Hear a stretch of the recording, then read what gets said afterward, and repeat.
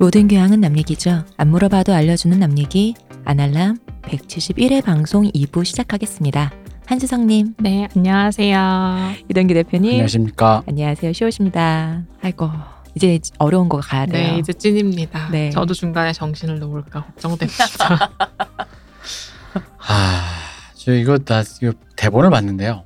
어렵더라고요. 뭐 어떻게 안 어렵겠어요. 자, 그러면은 일단 어렵습니다. 여러분도 정신 놓치지 마시고 틀어놓고 주무신다는 생각으로 무한스밍 부탁드리고요. 들어가기 전에 저희 응모해서 저희 아날람 팬네임 공모하고 있습니다. 뭐 별거 크게 드릴 건 없고요. 저희 아날람 굿즈 컵이랑 볼펜 그리고 메모지까지 3가지 보내드릴 거니까요. 3분을 뽑을 거예요. 보내드릴 거니까 namyegi@gmail.com으로 응모라고 말머리 붙여서 보내주세요.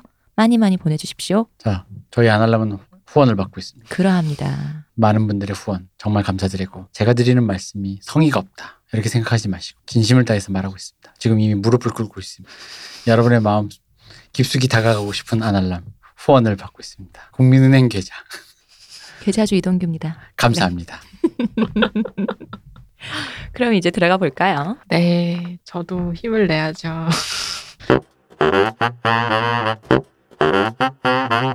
자, 그럼 들어가기 전에 저 좀 여쭤보고 싶은 게 있어요. 그럼 현대 이제 그런 심리학에서 네. 융이 어떤 영향이나 혹은 지분? 어떤 지분, 흔적?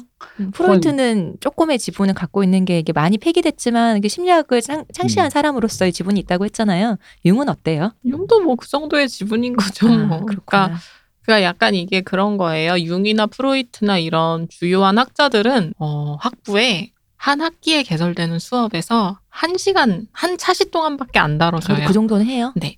그러니까 어쨌든 심리학이라는 기반이 되는 가장 몇몇의 이론가들 그 한 사람으로서 어쨌든 배우고 가야 하는 가장 기본 중에 기본 토대인 셈인 거죠. 근데 그렇다고 해서 융의 막 사상을 막 정립하고 이런 연구들이 심리학의 주류 메인스트림이고 가장 힙한 거냐라고 물어보면 그건 전 말씀드리기는 어렵고 융을 여전히 공부하시고 연구하시는 분들도 분명히 계시고 그렇긴 하지만 그게 막 여러분이 생각하시는 것처럼 크진 않다.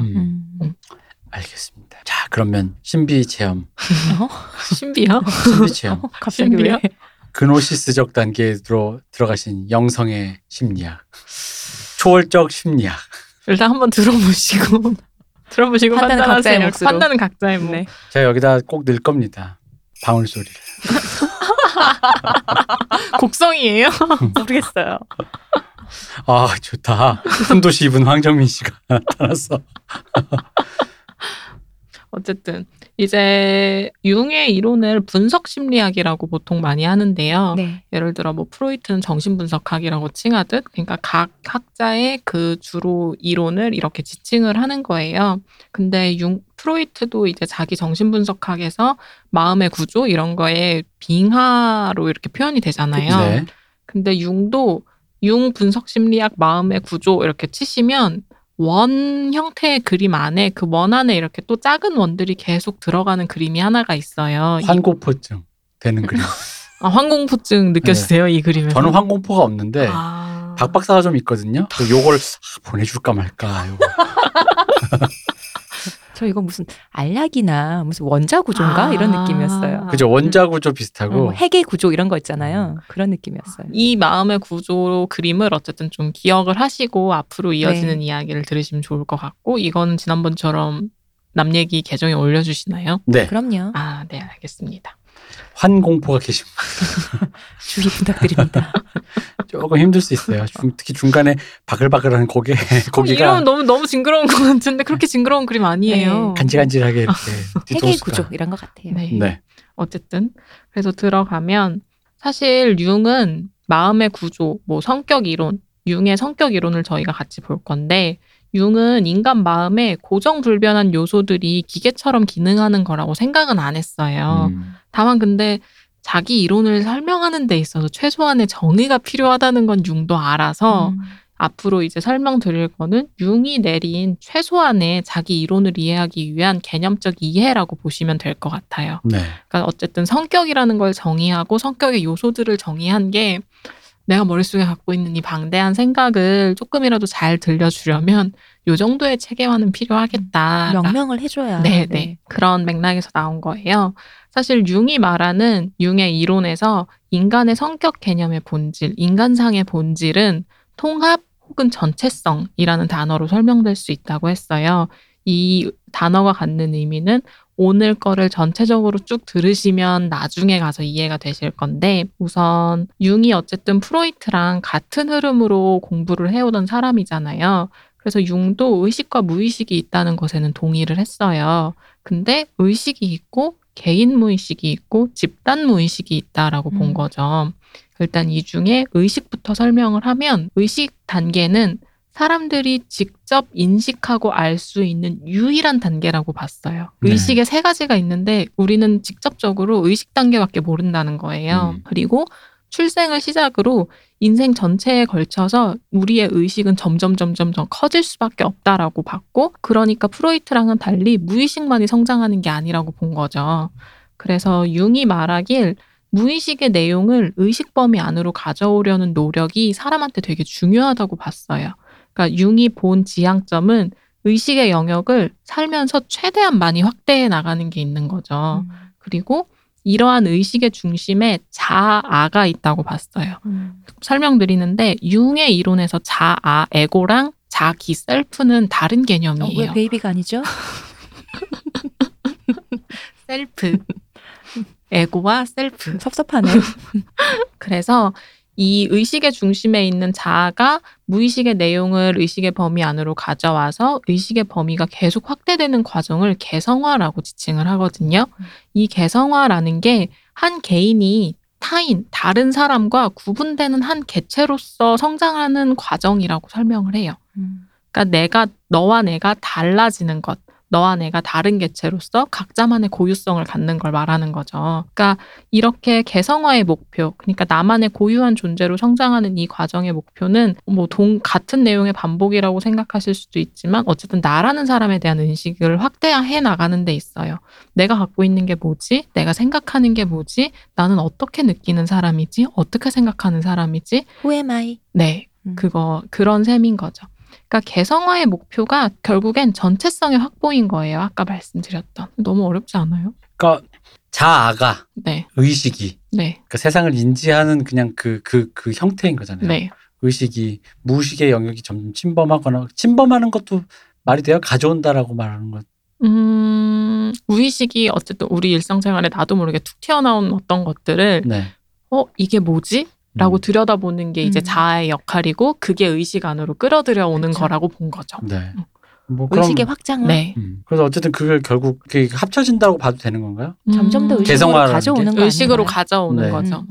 개성화의 단계가 그럼 결국 합쳐진다 혹은 이쪽 영역에 좀 더 의식의 단계로 포함이 된다? 마치 자아가 하나 횃불을 들고 있는 거예요. 네. 그럼 횃불이 처음엔 작아서 요만한 범위 밖에 못 비춰요. 근데 그렇게 불을 키울 수 있는 잔가지들을 가져와서 불이 커지면 그 횃불을 들고 자아가 더 먼 곳까지 비춰서 네. 저기에 저런 게 있었구나를 알 수 있게 되잖아요. 저는 약간 융의 의식과 자아의 그 개성화를 그런 그림으로 이해했어요. 저는 그 심즈 안 해봤지만 왜 그 도시 확장할 때 내가 딱 갖고 있는 땅이 있는데 조금 더 개발해서 옆에 것도 내 땅이 되고 옆에 것도 내 땅이 되고 이런 느낌으로 좀 생각이 되더라고요. 근데 이제 거기서 개성화라는 개념이 있으니까 제 생각에는 오히려 이걸 프로이드적인 개념으로 보면 예를 들어 오디푸스 컴플렉스가 있는 그 남자가 그러니까 무의식이 그렇게 들어와서 처음엔 나는 이성애자니까 여자를 사귀어야지 정도 수준이었다가 그 무의식이 발현되면서 연상의 여자를 사랑한다든가 엄마랑 비슷하게 생긴 하면서 개성화가 되는 거죠. 사실 쟤는 약간 좀 저런 취향이야.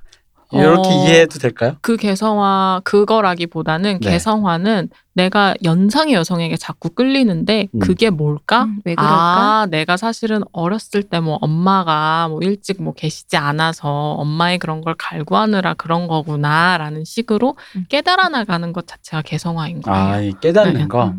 본인을 점점 이해하게 되는 거? 네. 그러니까 그 근원까지 깨닫는 거예요. 근원까지 가는 거죠. 제가 말씀드린 건 그럼 이제 연상 여자를 좋아하는구나를 깨닫는 건 그냥 현상만 있는 건데 사람 근원까지 가가지고 내가 이래서. 그러니까 연상의 여자를 좋아하는구나. 거기는 사실 그냥 무의식의 영향을 그냥 받는 건데 연상의 여자를 좋아하는 나는 왜 그러지? 까지 가는 거죠. 자각을 하게 된다.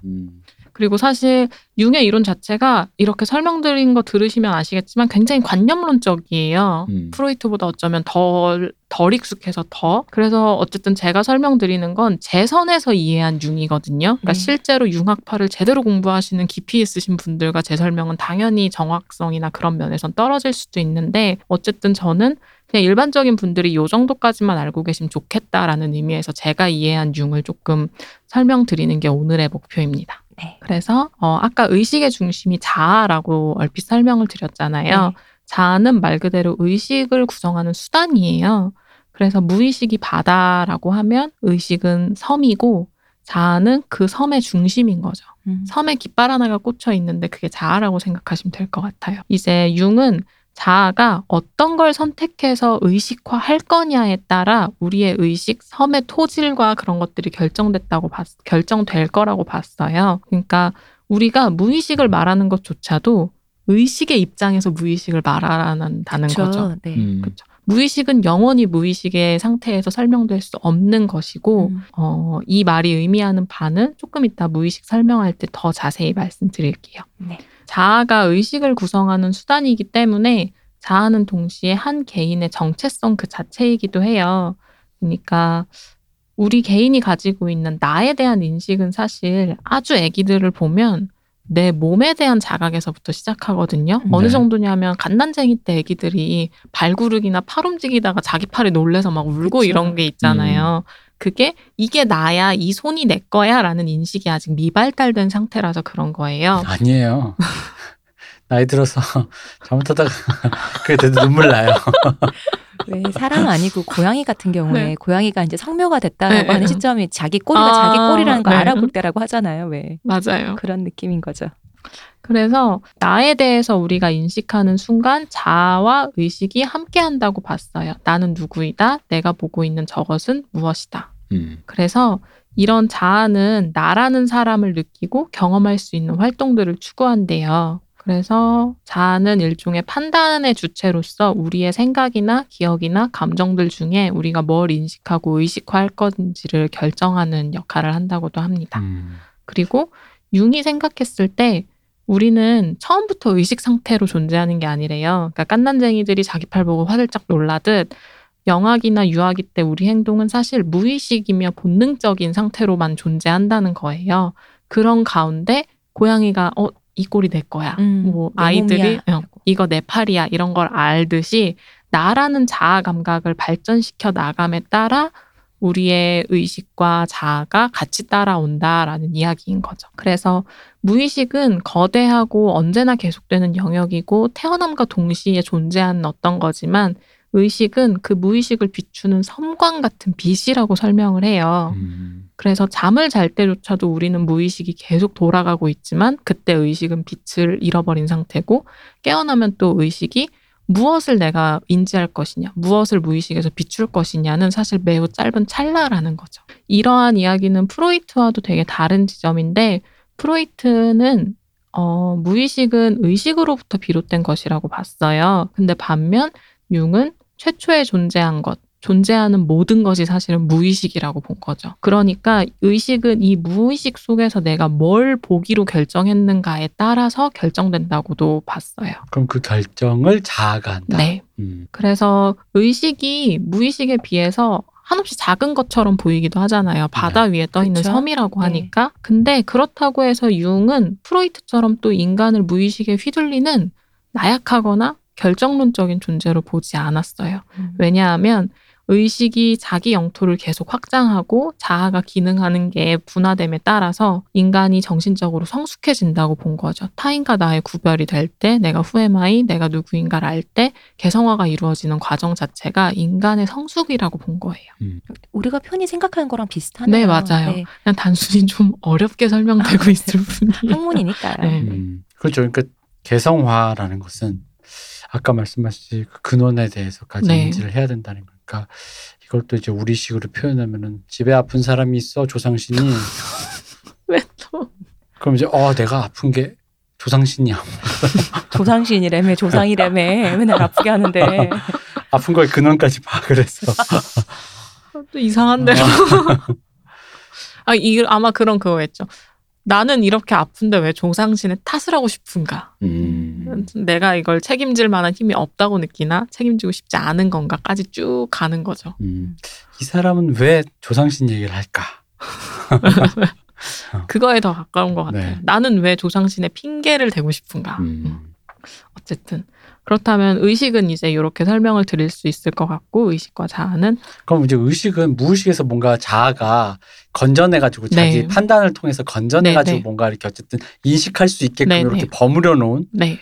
그러니까 마치 그 바다에서 바다 이렇게 그냥 보면 밑에 물고기 잘 안 보이는데 네. 거기서 이제 필요하다 싶은 먹을 만한 생선을 건져내서 요리해서 플레이팅해 네. 놓은 거다 이렇게 생각하면 그쵸. 되겠네요. 그쵸. 그런데 그럼에도 불구하고 여기서 또 하나는 그 생선이 뭐 심해 어디에 살고 얘 이름이 뭐고 뭐 이 정도까지 다 이렇게 파악하게 네, 되는 그런 거. 그리고 잡는 것만 잡지 말고 그치. 여러 개 잡아봐라. 그리고 또 섬이라고 하시니까 간척 사업 같기도 해요. 아, 맞아요. 섬을 네. 점점 맞아요. 넓히는 간척 사업 같아요. 그 요새 앱스토어 게임 중에 갓 어스라고 이렇게 땅 늘리고 좁히고 하는 네, 그런 게임이 하나 있더라고요. 네. 약간 그 느낌이랑도 비슷하지 않을까. 열심히 했죠. 저도요. 손가락으로 화면을 비비면서 땅을 핸드폰 폭발하는 중. 미친 듯이 땅을 늘리려고. 그게 땅도 높일 수도 있고 내릴 수도 맞아요, 있잖아요. 맞아요. 그래가지고 손가락으로 그 미묘함을 막 홍지도 만들고 네네. 산도 만들고 그리고 나한테 도움 안 되는 원주민들 죽이고 막. 손가락으로 눌러서 그게 거기서 저 강박을 발견했잖아요. 이게 그렇게 평평했으면 좋겠는 거야. 이게 되게 자연스러운 랜덤한 그런 굴곡이 아니라 평평하고 싶으니까 깎다가 바닥이 나오는 거. 아 이게 아닌데 다시 또 지구 내 꿀을 판 막 그런 어쨌든. 네. 저의 무의식의 세계의 강박을 발견하게 되는 게임이죠. 그러니까 그럼 무의식은 뭔가요? 의식 얘기했으니까. 네. 무의식에 대해서 융은 우리가 가지고 있으면서 아직 모르는 우리 정신의 모든 것이라고 설명을 했대요. 이게 흔히 우리가 생각하는 무의식 아닌가요? 그쵸. 그쵸. 그러면서 이부영 교수님이 조금 이거에 대해 덧붙이시길 무의식은 있다고 하니까 있고 없다고 하니까 없는 게 아니다. 사람들이 그걸 스스로 경험해 봄으로써 그때서야 그 존재를 알 수 있다.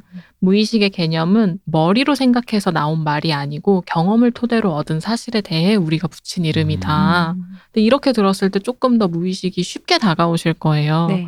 왜냐하면 프로이트 편에서도 얘기했던 것 같은데 무의식이라는 단어는 이쪽 학문적 조어임에도 불구하고 할머니도 쓰시잖아요. 그쵸. 내가 무의식적으로 그랬네 그러시면서. 근데 융이나 프로이트가 어쨌든 자기 경험을 근거로 해서 지금 이론들을 만들어 온 사람이잖아요. 근데 문제는 경험이랑 그 주체에 따라서 천차만별이에요. 그래서 어떤 심리학에서는 무의식을 인정하기도 하고 인정하지 않기도 하고 또 무의식 자체에는 동의하지만 서로 조금씩 다른 개념으로 무의식을 지칭하기도 하는 거죠. 근데 아마도 합리성으로 가득 차 있었던 근대 서구 사회에서는 내 안에 내가 모르는 어떤 것이 있을 수도 있다라는 이 말 자체가 되게 위협적이었던 것 같아요. 현대인은 무의식을 그냥 쉽게 받아들이지만 내가 나도 모르게 다 어떤 다른 존재의 네. 사람이 될 수도 있을지도 모른다는 그런 불안? 그쵸. 내가 나도 모르게 이상한 행동을 하게 될지도 모른다라는 어떤 그런 것들. 그래서 무의식의 존재를 처음에 프로이트가 제창했을 때 그렇게 많은 반발이 있었던 게 아닐까라고도 좀 생각해 볼 수가 있는 거죠. 그러니까 어둠에 대한 그런 알 수 없는 근원적인 공포 있잖아요. 네. 무의식이 좀 그것과 비슷한 공포를 야기한 게 아닌가 싶기도 해요. 오, 맞아요. 그 얘기를 원형을 어머. 얘기할 때 하면 좋을 것 같습니다. 근데 또 그런 생각도 좀 들어요. 저는 근대에 그러니까 흔히 말하는 근대 수많은 사람들을 이제 시민으로 포섭을 하면서 법이라는 게 이제 제어를 네. 할 수 있는 사람의 영역으로 만드는데 그 사람들에게 법 외에 어딘가로 탈주할 수 있을지도 모르는 여지를 남겨둘 것처럼 이론이 말해버리는 것 같으니까 흔히 말하는 뭐 예를 들어 밤엔 연쇄살인 지킬박사 하이드라든가 그런 것들에서 오는 그런 얘기들처럼 그러니까 나라는 사람이 다른 무엇이 근데 그게 내가 통제하지 못하는 인지하지 못하는 예를 들어 그 흔히 말하는 그 뭐죠? 그 밤에 몽유병처럼 근데 몽유병인데 몽유병 환자가 뭐 그냥 혼자서 걸어만 다니면 좋은데 뭐 그 좀 약간 문학적 상상력을 동원하면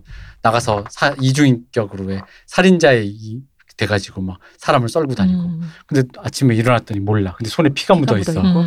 뭐 이제 약간 이런 류의 문학적 환타지도 여기에 영향을 받은 그쵸. 것 같아요. 그러니까 그런 근대 시민으로서 돼야만 하는 그 어떤 규율이라는 거 있잖아요. 법이 제한하는 어떤 영역 안에서 그것을 내가 인지하지 못하는 새 내가 저지를 수도 있지 않을까라는 그 공포도 또한 여기에 포함되지 맞아요. 않을까. 네. 맞아요. 사실 우리도 지금 좀 사람이 살면서 공포스러울 때 있잖아요. 왜 흔히 말하면 술이 취했을 때 나도 모르게 나 실수했을 거 아니야라는 그런 그런 공포 가끔 느낀단 말이에요. 그래요?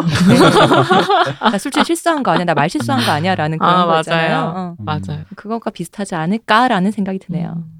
술은 적당히가 안 되네. 난 늘 적당히 먹었다고 생각했는데 다음날 눈 떠보니까 적당히가 아니고. 그럴 수 있죠. 그럼요. 그럴 수 있죠. 그러다 없으면 내가 뭐 먹고 사나. 무슨 낙으로 살겠어요. 근대 시민의 술로 통한 무의식으로의 탈주. 뭔가 19세기에 나왔을 법한 책 제목인데요. 그렇죠. 그래서 연구 사례.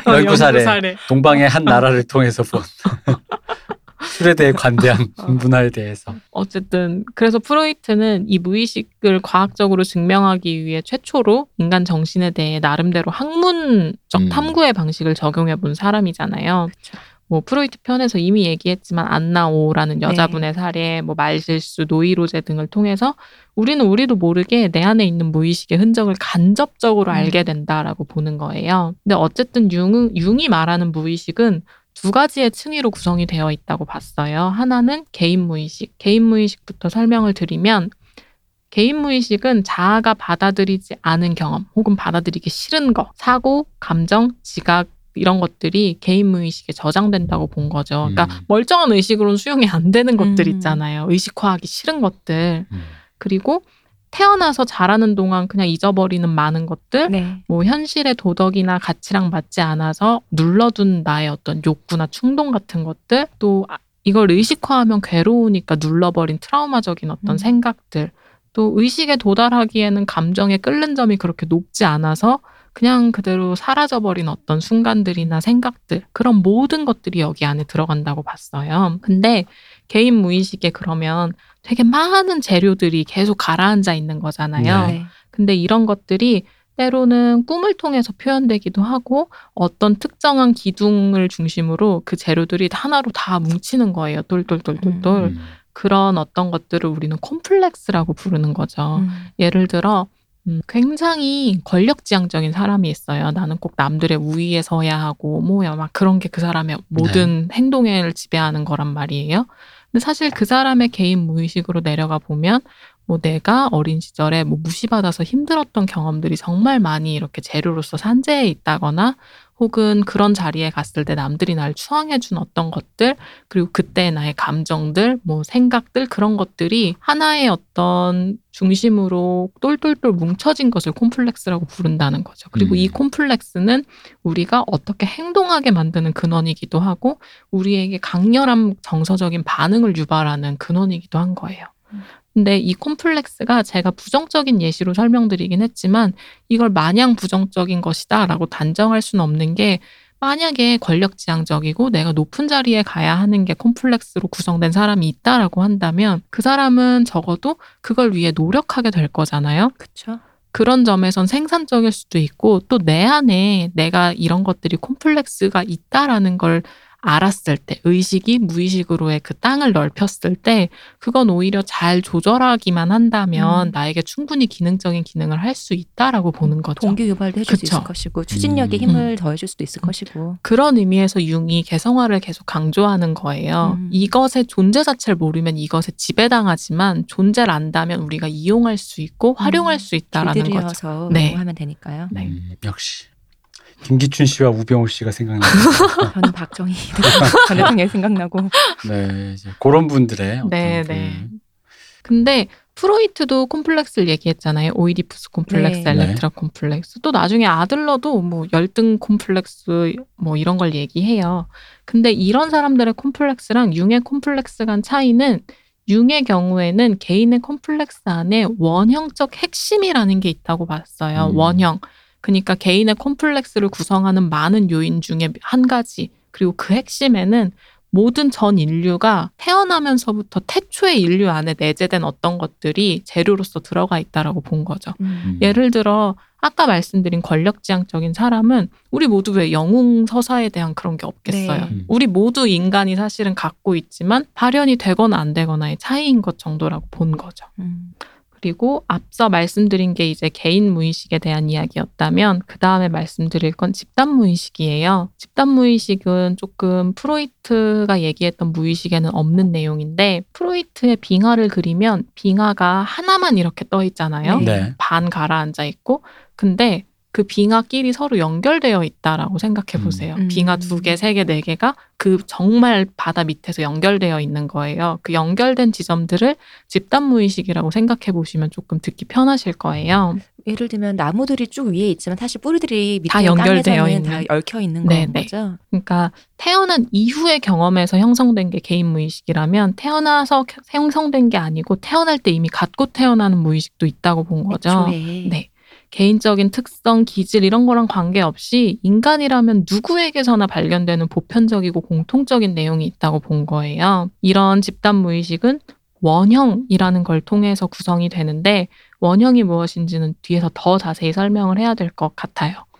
이 집단 무의식을 처음 들을 때는 그 말씀하신 그런 류의 예시를 많이 하잖아요. 연결되어 있다니까 이게 무슨 나도 모르는 정서적으로 이렇게 우리 한민족의 이런 혈연적 유대가 사실 그렇게보다는 조금 더 쉬우면 는 그러니까 어떤 요즘으로 치면 이제 유전적으로 그 인간이 축적되어 온 유전 정보라고 보면 조금 더 그렇게 이해하면 조금 더 좀 쉽게 다가올 수 있을 것 같아요. 그러니까 인류가 진화를 거듭하면서 인류가 갖고 있는 어떤 그 유전 정보 있지 않습니까? 그래서 뭐 할 때 놀랜다든가 어떨 때 뜨거울 때 어떻게 한다든가 이제 그런 어떤 여러 가지 그 공통의 감각. 근데 그게 육체적인 감각뿐만 아니라 어떤 정서적인 그 무엇도 있겠죠. 맞아요. 처음 맞닥뜨리는 어떤 상황에서 나도 모르게 본능적으로 뭔가 경고등이 켜지는 그런 경험? 그렇죠. 그러니까 그런 식의 어떤 거라고 생각하면 좀 더 난데 이게 처음 설명할 때 이제 쉽게 해주신다 그 연결이라고 보니까 이게 무슨 다 같이 텔레파시로 연결되는 거 아니에요. 그렇죠. 사람이 나랑 얘랑 텔레파시가 딱 이렇게 돼가지고 드라마 센세이처럼 말로 하지 않아도 공유하는 어떤 것이 있는 거죠. 전내화돼서 그게 근데 그런 건 아니고 이렇게 전내화 네트워크로 다이브 돼가지고 이렇게 공각기동대 공각기동대이지 막 그런 느낌의 어떤 그러니까 그 네트워킹이라는 그러니까 나도 모르게 네트워킹이 돼 있다라는 느낌처럼 그 설명만 들으면 저 처음에는 그래서 혼란스러웠어요. 거기서부터 그러니까 이 집단 무의식을 처음 그렇게 이해했을 때 처음 듣고는 그렇게 이미지가 그려지다 보니까 여기서부터 약간 이게 뭐야 학문이야 뭐야 이게 뭐야 이거 토종 비결이야 뭐야 같은 생각이 들었던 거예요. 근데 이제 이걸 조금 더 이제 그런 식의 유전적으로 인류가 만약에 진화하면서 쌓아왔던 어떤 기질적이고 축적되어 온 어떤 정보의 그 유전적인 어떤 것으로 조금 그렇게 좀 내려서 생각을 하면 충분히 납득할 수 있는 부분이기도 해요. 이걸 뒤에서 원형에서 조금 더 제가 자세히 설명을 해드릴게요. 그래서 어쨌든 융은 이 무의식을 바라보는 자아, 의식의 중심인 자아의 태도가 중요하다고 봤어요. 그러니까 우리 안에 모르는 어떤 것이 존재한다고 해서 우리가 그걸 경계하고 부정적으로 보고 계속 치워둘 것인가? 근데 그게 아니라 호기심을 갖자. 내 안에 어떤 모르는 것이 있다면 그게 우리를 어디로 인도하고 있었는지를 다시 한번 들여다봐야 되지 않겠냐. 나에게 이런 매력이? 맞아. 그래서 어쨌든 후자의 마음일 때 무의식이 갖고 있는 무한한 힘과 에너지, 가능성을 우리 삶에 적용시키고 이용해서 삶을 꾸려나갈 수 있다라고 본 거죠. 그리고 아까 집단 무의식을 구성하는 게 원형이라고 말씀드렸잖아요. 사실 저는 이 원형을 설명하는 게 좀 난해하게 느껴지기는 해요. 어느 정도로 난해해서 교수님들도 그냥 패스하시냐면 학부에서도 원형을 분명 배웠는데 기억이 없는 거예요. 난 왜 이걸 들은 기억이 없지? 하고 학부 때 이제 공부했던 걸 펼쳐보니까 교수님도 그냥 이런 게 있어. 융을 팔 거 아니면 여기까지만 알면 돼. 그냥 이렇게 넘어가셨더라고요. 그 문 닫아놓고 여기서부터는 조금 위험한데 통행료를 내시고 가시든가 돌아올 수는 없을지도 몰라 약간 이런 느낌이네. 그래서 저도 대학원 와서나 이렇게 좀 같은 전공생들과 얘기하면서 이게 그런 거구나 하고 알았는데 원형은 일단 집단 무의식을 구성하는 개념이고 집단적 무의식은 수많은 원형들을 통해서 구성이 되는 거예요. 그럼 대체 원형이 뭐냐? 원형은 인간 누구의 정신 속에 존재하는 인간 정신의 보편적이며 근원적인 요소라고 봤어요. 태어날 때부터 이미 부여된 것이고 문화적 정통, 가치관의 차이를 넘어서게 하고 시공간을 뛰어넘고 지리적 조건이나 인종을 뛰어넘은 인간이라면 이거는 있어야 된다. 보편적 인간성의 조건인 거예요. 아주 오랜 원시인에서부터 현대 지금까지도 반복되고 있는 공통적인 인간의 행동 유형인 거죠. 네, 이걸 어렵지만 이거를 유전자라는 개념을 심리적인 영역까지 좀 확장했다라고 보면 네. 뭐 사실 좀 더 쉽게 가죠. 이해가 갈 거라고 봐요. 예를 들어 아까 어둠에 대한 공포 얘기했잖아요. 어둠에 대한 공포는 현대인도 있지만 원시인도 있었을 거예요. 그런 어떤 어둠에 대한 어떤 이렇게 인간이 타고 태어나는 것이잖아요. 사실 어둠에 대한 경계는 아이들도 아무것도 모르는데 어두운 곳에 내버려두면 우는 것처럼요. 어른도 마찬가지고. 이제 그리고 융은 이런 원형이 신화나 민담 혹은 상징에서 드러난다고 봤어요. 예를 들어 어둠에 대한 걸 제가 얘기했는데 그래서 죽음의 신이 관장하는 게 그리스 로마 신화에서 어둠이라고 나오고 하데스고. 맞아요. 그리고 한국에서도 저승사자는 어두울 때 오잖아요. 그죠. 죽음과 관련된 상징은 어둠과 결부되어 있는 거죠. 그리고 이거는 그리스 시대 사람과 조선 시대 사람이나 뭐 신라 시대 사람이 만나서 얘기했을 거 아니잖아요. 우리 이런 신이 있는데요. 하지 않았시로. 이제 이런 것들이 원형이라고 본 거예요. 그거를 이제 촉근 이론처럼 하나로 만들어준 이론이 뭐냐면 그게 바로 환단고기. 우리 조상은 그리스에도 살았네. 하나로 만들어주는 단 하나의 이론. 진짜 장난 아니네요, 환단고기. 그럼요. 어마어마하네요. 이거 다 하나로 설명이 가능해요. 이게. 우리 조상이 그리스에도 살았다로 하던. 킹왕짱. 그럼요. 저 계속 합니다. 네. 어서 해주세요.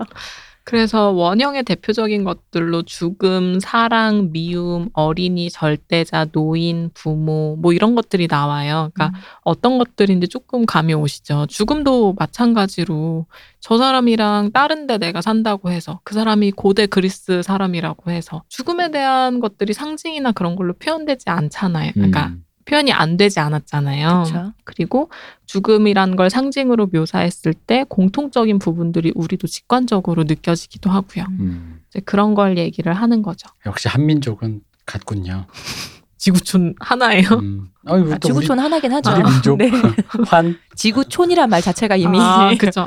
지구를 한 촌으로 만든 거니까. 어쨌든 원형이라는 단어를 융이 처음 쓴 건 아닌데 융의 원형은 인간이 공통적으로 경험한 보편적이고 반복적인 체험이 아주 오랜 태고 시절에 있었고 그러한 경험이 시간과 공간을 넘어서 재생될 수 있도록 하는 틀이라고 봤어요. 그래서 저는 이걸 이해할 때 빵틀을 생각했거든요. 그래서 인간은 모두 다 똑같은 빵틀을 하나씩 품고 태어나는 거예요. 그럼 그 빵틀 안에 내가 개인적으로 경험하고 있는 그 어떤 경험을 부어도 똑같은 빵 모양이 나올 거 아니에요. 똑같이 생긴 호빵이지만 야채가 들어가는지 팥이 들어가는지 마라가 들어가는지. 그렇죠. 네. 어쨌든 똑같은 빵이 나온다. 어쨌든 인간이 살면서 자기 경험이라는 반죽을 빵틀에 부었을 때 공통적으로 관측되는 모양이라는 게 인간이라면 있다라는 거죠. 그래서 원형의 흔적은 아까 말씀드렸다시피 각 나라에서 구전되는 신화나 민담에서 찾아볼 수 있는데 민족의식이나 집단의식과는 구분되어야 하는 거라고 봤어요. 원형은 민족과 문화를 초월해서 그냥 전 인류에 걸쳐서 나타나는 개념이거든요. 융도 이 개념을 고안해내는 데 있어서 아마 그 생애에서 다뤘다시피 이 사람이 정말 많은 나라를 여행했잖아요. 네. 아마 그 여행에서 경험적으로 이 소수 민족에게서 말하는 게 아프리카 원주민들도 비슷한 개념을 얘기하고 또 인도의 구루들도 비슷한 걸 말하네? 이런 통찰이 있었기 때문에 가능한 게 아니었을까라고 생각을 해요. 그러니까 이게 유전자 개념이랑 되게 비슷해요. 근데 실제로 유전자도 19세기. 그리고 실제로 제가 알기로 융보다 조금 더 앞서. 그러니까 융이 태어날 때쯤? 아마 그쯤이었을 거니까 그러니까 그때 그런 그 개념을 그게 뭐 정확하든 안 정확하든 그냥 그 개념이 발표된 거기 때문에 그 개념과도 뭔가 그 당시 이제 이 당시 되게 학풀이 좁아서 엄청 그 카페에서 교류하고 그랬잖아요. 네. 그러니까 약간 이제 그런 영향들도 있었을 것 같아요. 왜냐면 들어보면 사실 이게 지금 처음 들을 때는 되게 어려웠는데요. 맞아요. 유전자라고 생각하고 들으면요. 사실 되게 직관적으로 오히려 이해가 돼요. 쉬워요. 아니 뭐 유전적으로 그렇게 계속 그런 것들이 축적되었는데라고 생각을 해버리면. 네. 그리고 융이 어쨌든 처음에 의사교육을 받은 사람이라는 그렇죠? 걸 네. 생각하면 네. 그 설명이 좀 더 합리적으로 들리는 것 같기도 해요. 지금 찾아보니까 이 유전자에 대한 개념을 처음 제시한 과학자는 오스트리아의 수도사였던 또 가까워요. 멘델이랍니다. 멘델이 1865년에 발표하였다. 1865년. 네. 아까 그 이분의 출생이 1875년이에요. 네. 그러니까 훨씬 뒤에, 그러니까 이분이 약간 이제 좀 흔히 한 말하는 번쯤 읽어봤을 법한. 정신이 각성돼서 공부를 좀 본격적으로 해보겠다 할 때쯤에 이제 1900년에 이제 3명의 과학자가 멘델의 연구를 다시 발견해서 이제 세상에 알려진대요. 그까지 아마 뭐 비슷한 어떤 그런 교류가 있었을 수도 있겠다라는 생각이 듭니다. 근데 다만 이제 거기서는 유전자라는 게 여기서 원래 처음에 들으면은 약간 우리로 치면 기계적인, 그러니까 형틀적인 거를만 좀 많이 생각하잖아요. 그 흔히 말하는 생김새 뭐. 근데 그것뿐만 아니라 어떤 그런 기질, 심성, 흔히 말하는 뭐 성격적인 뭐 어떤 그런 것까지 다 포함해서 생각을 해버린다면 이게 이제 비슷하게 좀 그러니까 직관적으로 좀 인식하기가 좀 쉽지 않을까라는 생각이 듭니다. 그래서 사실 이런 원형이 본능과 구분이 어렵다라고 설명하기는 해요. 그러니까 죽음에 대한 공포 그리고 생에 대한 인간의 본능 그것 때문에 촉발되는 행동들이 있잖아요. 위기 상황에서. 네. 근데 사실 이런 본능도 원형처럼 학습을 통해 이뤄지는 게 아니라 모든 전 인류에게서 보편적으로 확인 가능한 것이다 보니 사실 그 두 개를 명확하게 구분하는 게 가능한가라는 고민은 어쨌든 융파의 학자들도 똑같이 생각을 했던 거죠. 근데 융도 처음에는 원형을 이렇게 광범위하게 크게 생각한 건 아니었대요. 종족의식, 뭐 민족의식, 집단의식 이런 거 아닐까라고 했는데 동양에 가보니 뭐 서양 종교나 동양 종교나 비슷한 맥락이 있고 그러다 보니 우리 인간은 정말 공유하고 있는 큰 어떤 거대한 무언가, 근본적인 무언가가 있는 것이다 라는 생각을 하게 된 거죠. 그래서 융학파에서 많이 하는 게 이제 신화나 민담, 뭐 원시인의 사유, 각종 종교 형상에 대한 비교 고찰, 심지어 융의 이론과 노자의 뭐 도덕경 사상에 대한 비교 이런 걸 되게 많이 하거든요. 근데 이거를 왜 분석할까를 생각해 보면 결국에 인간이 가지고 있는 내포하고 있는 근원에 대한 이해를 하기 위한 맥락에서 진행되는 거라고 보시면 될 것 같아요. 그러니까 융의 최초의 고민이 그거였잖아요. 인간을 증상으로 분류할 게 아니라 그 안에서 무슨 일이 일어나고 있는가. 그 맥락과 맞닿아 있는 시도들을 계속 이루어지고 있는 거죠. 어쨌든 이 원형들 중에서는 개인의 성격과 행동에 주요한 영향을 미치는 5개의 원형을 융은 굉장히 중요하게 여겼어요. 우리가 많이 들었던 그림자, 섀도우, 자기, 셀프, 그리고 페르소나, 아니마, 아니무스가 사실은 원형의 종류인 거예요. 그러면 그 BTS는 앞으로 앨범을 4개를 더 내겠군요. 그럴 수도 있지 않을까요? 아니마와 아니무스는 하나로 묶어질 수도 있죠. 그쵸. 이걸 왜 묶습니까? 이게 탑요크도 아니마 따로 냈는데. 과연 나중에 이 아날람 성지순례 오시나요? 네. 그런 게 아닌가. 참고로 탑요크가 라디오헤드의 보컬리스트 탑요크가 개인 앨범으로 아니마라는 그 짧은 앨범을 냈었고 그거에 대한 뮤직비디오 겸 쇼트필름으로 그거를 우리 누구야 폴 토마스 앤더슨이 찍었죠. 넷플릭스에서 아마 볼 수 있을 겁니다. 그게 있습니다. 참고로 저도 그분이 쓰시는 드럼 머신을 내가 샀지. 자랑해야지. TMI. 자랑해야지. 진짜 TMI다. 자랑해야지. 가쁜 TMI. 사랑합니다 일렉트론. 어쨌든 저는 원형 설명 갑니다. 네. 이제 이 5개 원형에 대해 설명을 드릴 건데 제일 먼저 설명드릴 게 그림자예요. 이제 자아가 하나의 섬이라고 한다면 바다 위에 드러난 지면도 있지만 바다에 가라앉아서 보이지 않는 섬의 영토가 있잖아요. 그 보이지 않는 자아를 그림자라고 설명을 하고 있어요. 그래서 융이 말하는 자아와 그림자의 개념은 한 인간에게서 동시에 존재하는 선과 악, 명과 암 등 모순적인 부분에 대한 이야기예요. 그림자가 왜 원형이냐라고 질문하시는 분들에게 선과 악, 명과 암이 곧 교차한다라는 이 개념 자체는 서양에도 있지만 동양의 그 음과 양 이것도 그쵸, 똑같이 네. 발견되는 태극도? 거거든요. 그런 그 것 맥락에서의 원형인 거예요. 그래서 이 그림자는 인간이 갖고 있는 심리적으로 가장 열등하고 취약한 부분을 말해요. 근데 처음부터 얘가 어둡고 열등하고 취약했냐 하면 그건 아니고 무의식에 있다 보니까 내가 그걸 발견해주지 못했고 그러다 보니 얘를 갈고 닦아서 매만지고 정돈해가지고 활용할 기회를 잃어버린 것을 말해요. 그리고 그림자의 존재는 투사됨으로써 그 존재가 드러나는데 그림자가 투사된다는 건 일단 투사는 자아가 도저히 이거 내 거라고 인정할 수 없는 것들이 있는데 그게 너무 강렬해지면 느낄 수밖에 없거든요. 그 순간에 그걸 내 거라고 인정하기 싫으니까 사실은 네가 날 싫어하는 거지 이렇게 돌려버리는 거예요. 남의 걸로. 내가 걔를 싫어하는 건데. 근데 반사. 네. 이렇게 내 걸 쏜다. 프로젝션이라는 의미의 투사인 거예요. 그래서 그림자가 투사된다는 건 이걸 좀 쉽게 설명하기 위해 제 개인적인 얘기를 가져오면 저는 증조 할아버지 때부터 살던 동네에서 태어나서 자라고 있거든요. 근데 지역 유지의 집이었고 집 앞 거리뿐만 아니라 시내만 나가도 어머 너 누구네 딸 누구 손녀 누구 아니니? 라는 용내 집안처럼 네, 그런 말을 엄청 들었어요. 그러니까 쓰레기 하나만 이렇게 사탕 먹다가 버렸는데도 너 그 집 딸 아니니? 이걸 바닥에 버리면 어떡하니? 라는 소리를 들을 정도였거든요. 어떡해. 스트레스 받아. 말만 들어. 그러니까 저는 언제나 난 착실하고 반듯하고 타의 모범이 되고 이 동네에서 내가 뭐 잘못하면 아빠도 뭐라 혼나지 할아버지 혼나지만 이런 맥락이 있으니까 난 언제나 반듯해야 돼. 그러니까 나 하나 욕먹고 끝나는 게 아니라 부모님 욕을 먹으니까요. 그래서 반듯해야만 한다라는 그게 있었어요. 그리고 초중고 대부분의 시간을 그렇게 보냈고 근데 유독 자기 잘하는 거 당당하고 자기 목표 말하는 거 거침없고 나 자랑하는데 개의치 않는 애들이 얄미운 거예요. 얄미워요. 짜증나고 네. 쟤는 왜 저렇게 겸손하지 못해? 라는 생각을 많이 하게 되고 걔네가 나한테 주는 피해가 없는데 그냥 싫은 거예요. 근데 그림자의 투사는 자아랑 닮은 사람들을 향하기 마련이거든요.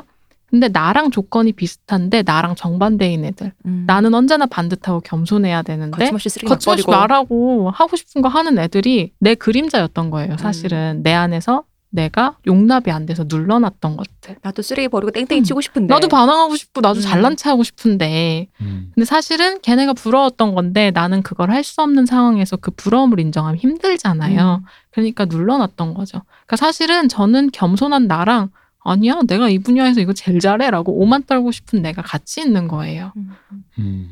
여기선 떠세요. 그럼 감사해요. 네. 많이 떨고 갈게요. 네. 그래서 저도 어쨌든 이런 통찰을 공부하면서 했다. 뭐 이건 사담이고 이제 제가 말씀드린 저의 경우는 지극히 개인적인 범위 내의 그림자이자 투사였어요. 근데 동질한 집단은 집단의 그림자가 있기도 하대요. 개인에게도 명과 암이 있지만 어떤 집단이든 왜 좋은 것만 있겠어요. 집단이 뭉침으로써 나타나는 당연히 악덕도 있는 거잖아요. 그렇죠? 뭐 예를 들어 서영고 출신 분들이 갖고 있는 명과 암이 있을 수 있고 대한민국 사회가 갖고 있는 명과 암이 있을 수 있는 거죠. 그렇죠. 그래서 이제 저는 개인적인 경험으로서의 그림자였다면 원형으로서의 그림자도 존재해요. 인간이 공통적으로 갖고 있는 명과 암이란 게 있으니 그러니까 예를 들어 원형으로서의 그림자라고 한다면 원형은 모든 인류가 보편적으로 가지고 있는 공통적인 것들인 거잖아요. 네. 그러면 그 안엔 좋은 것만 있는 게 아니고 인간에 대한 좋은 것에 대한 원형도 있고 나쁜 것에 대한 원형도 있을 거예요. 근데 그런 나쁜 부분들, 그림자, 섀도우가 투사될 때 더 격렬한 감정을 우리는 경험하게 되는데 그 대표적인 예시로 연쇄살인범에 대해서 뉴스가 나오면 우리 안에 통제하지 못할 정도로 막 강렬한 감정이 올라오는 걸 우리 스스로도 느낄 때가 있어요. 그러니까 그러면은 그러니까 이 원형으로서의 원형이 그림자가 투사될 때, 네. 그러니까 이게 어떤 개인적인 것보다도 좀 더 그 중첩된 바가 커서 더욱 더 격렬해지는 어떤 것, 약간 터부랑도 관계되는. 그렇죠. 약간 그런 것들. 그러니까 개인적인 경험이 단순히 내가 후천적으로 갖고 태어난 것이기 때문에 그렇다면 인간이 타고 태어나는 어떤 것은 더 근원적인 불쾌감, 그냥 혐오감 같은 거 있잖아요. 네. 그냥 불쾌한 정도를 넘어선 혐오감으로 오게 된다라는 거죠. 좀 그거랑 비슷한가 싶기도 한데, 그러니까 우리가 살인 기사가 났을 때 갖고 사람 드는 혐오감보다 식인에 대한 기사가 났을 때 더 맞아요. 들잖아요. 네. 그런 건가 싶은데요. 그러면은 저기 식인종은 환이 아닌 걸로 거기까지는 안 갔네요. 근데 사실 식인에 대한 것도 인간이 갖고 있는 호기심이기도 하잖아요. 그쵸. 어떤 그쵸. 의미에선. 그런 의미에서 원형으로서의 그림자라는 거죠. 그러니까 사실은 식인에 대한 호기심은 인간이 있을 거예요. 근데 그것 자체가 드러나선 안 되는 굉장히 불온하고 위험한 그쵸. 충동이니까 네. 눌러놓고 살았던 거죠. 그렇다라는 건 문화적인 특질이 갈라지면서 이 흔히 말하는 이 원형의 이것들이 발현되는 것들이 다 좀씩 달라지겠네요. 그 식인종은 그 터부가 넘어가 버린 거잖아요.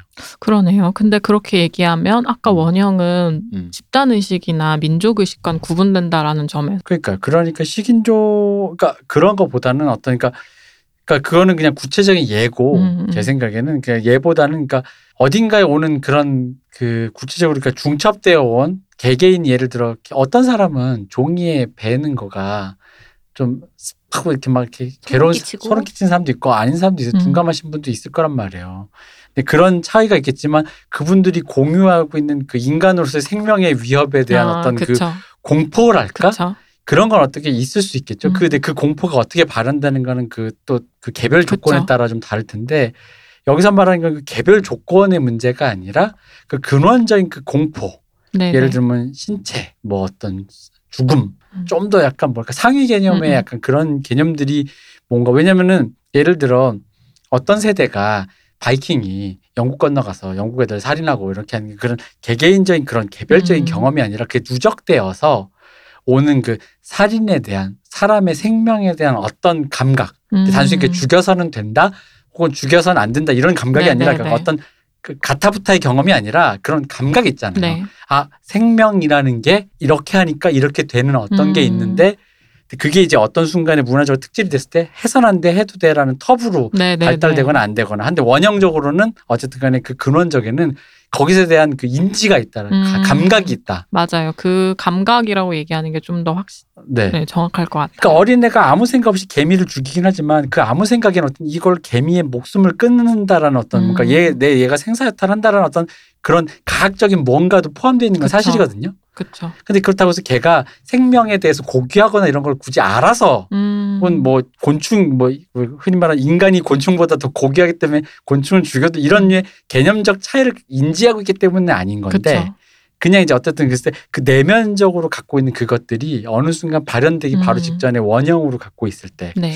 약간 그런 느낌으로 이해를 하면 좋지 않을까. 네네네. 네. 저도 좀 명료해지네요. 그래서 어쨌든 이런 그림자는 인간이 살아있기 때문에 발생하는 거라고 해요. 그러니까 죽은 이한테는 눌러놓고 살 그 어떤 그림자도 존재하지 않는 거죠. 네. 그래서 티 없는 사람, 아무것도 없이 결백한 사람이 되려 하기보다 내 마음속에 얼마나 무서운 그림자, 나도 모르는 내 그림자가 있을 수도 있는가를 그 가능성을 알고 직시하는 사람이 심리학적 의미에서의 성숙한 사람이다라고 좀 볼 수 있을 것 같아요. 근데 여기서 이제 또 무서운 그림자, 그러니까 원형 얘기를 하다 보니까 무서운 그림자라고 하면 역시 그 내 안에 다른 나라는 지킬 박사와 하이드. 네, 약간 이제 그런 좀 그러니까 그런 되게 구체성적인 거라고 생각이 드는데 그런 거라기보다는 그러니까 내 안에 내가 모르는 요소에 가깝다라고 보는 게 좋을 것 같아요.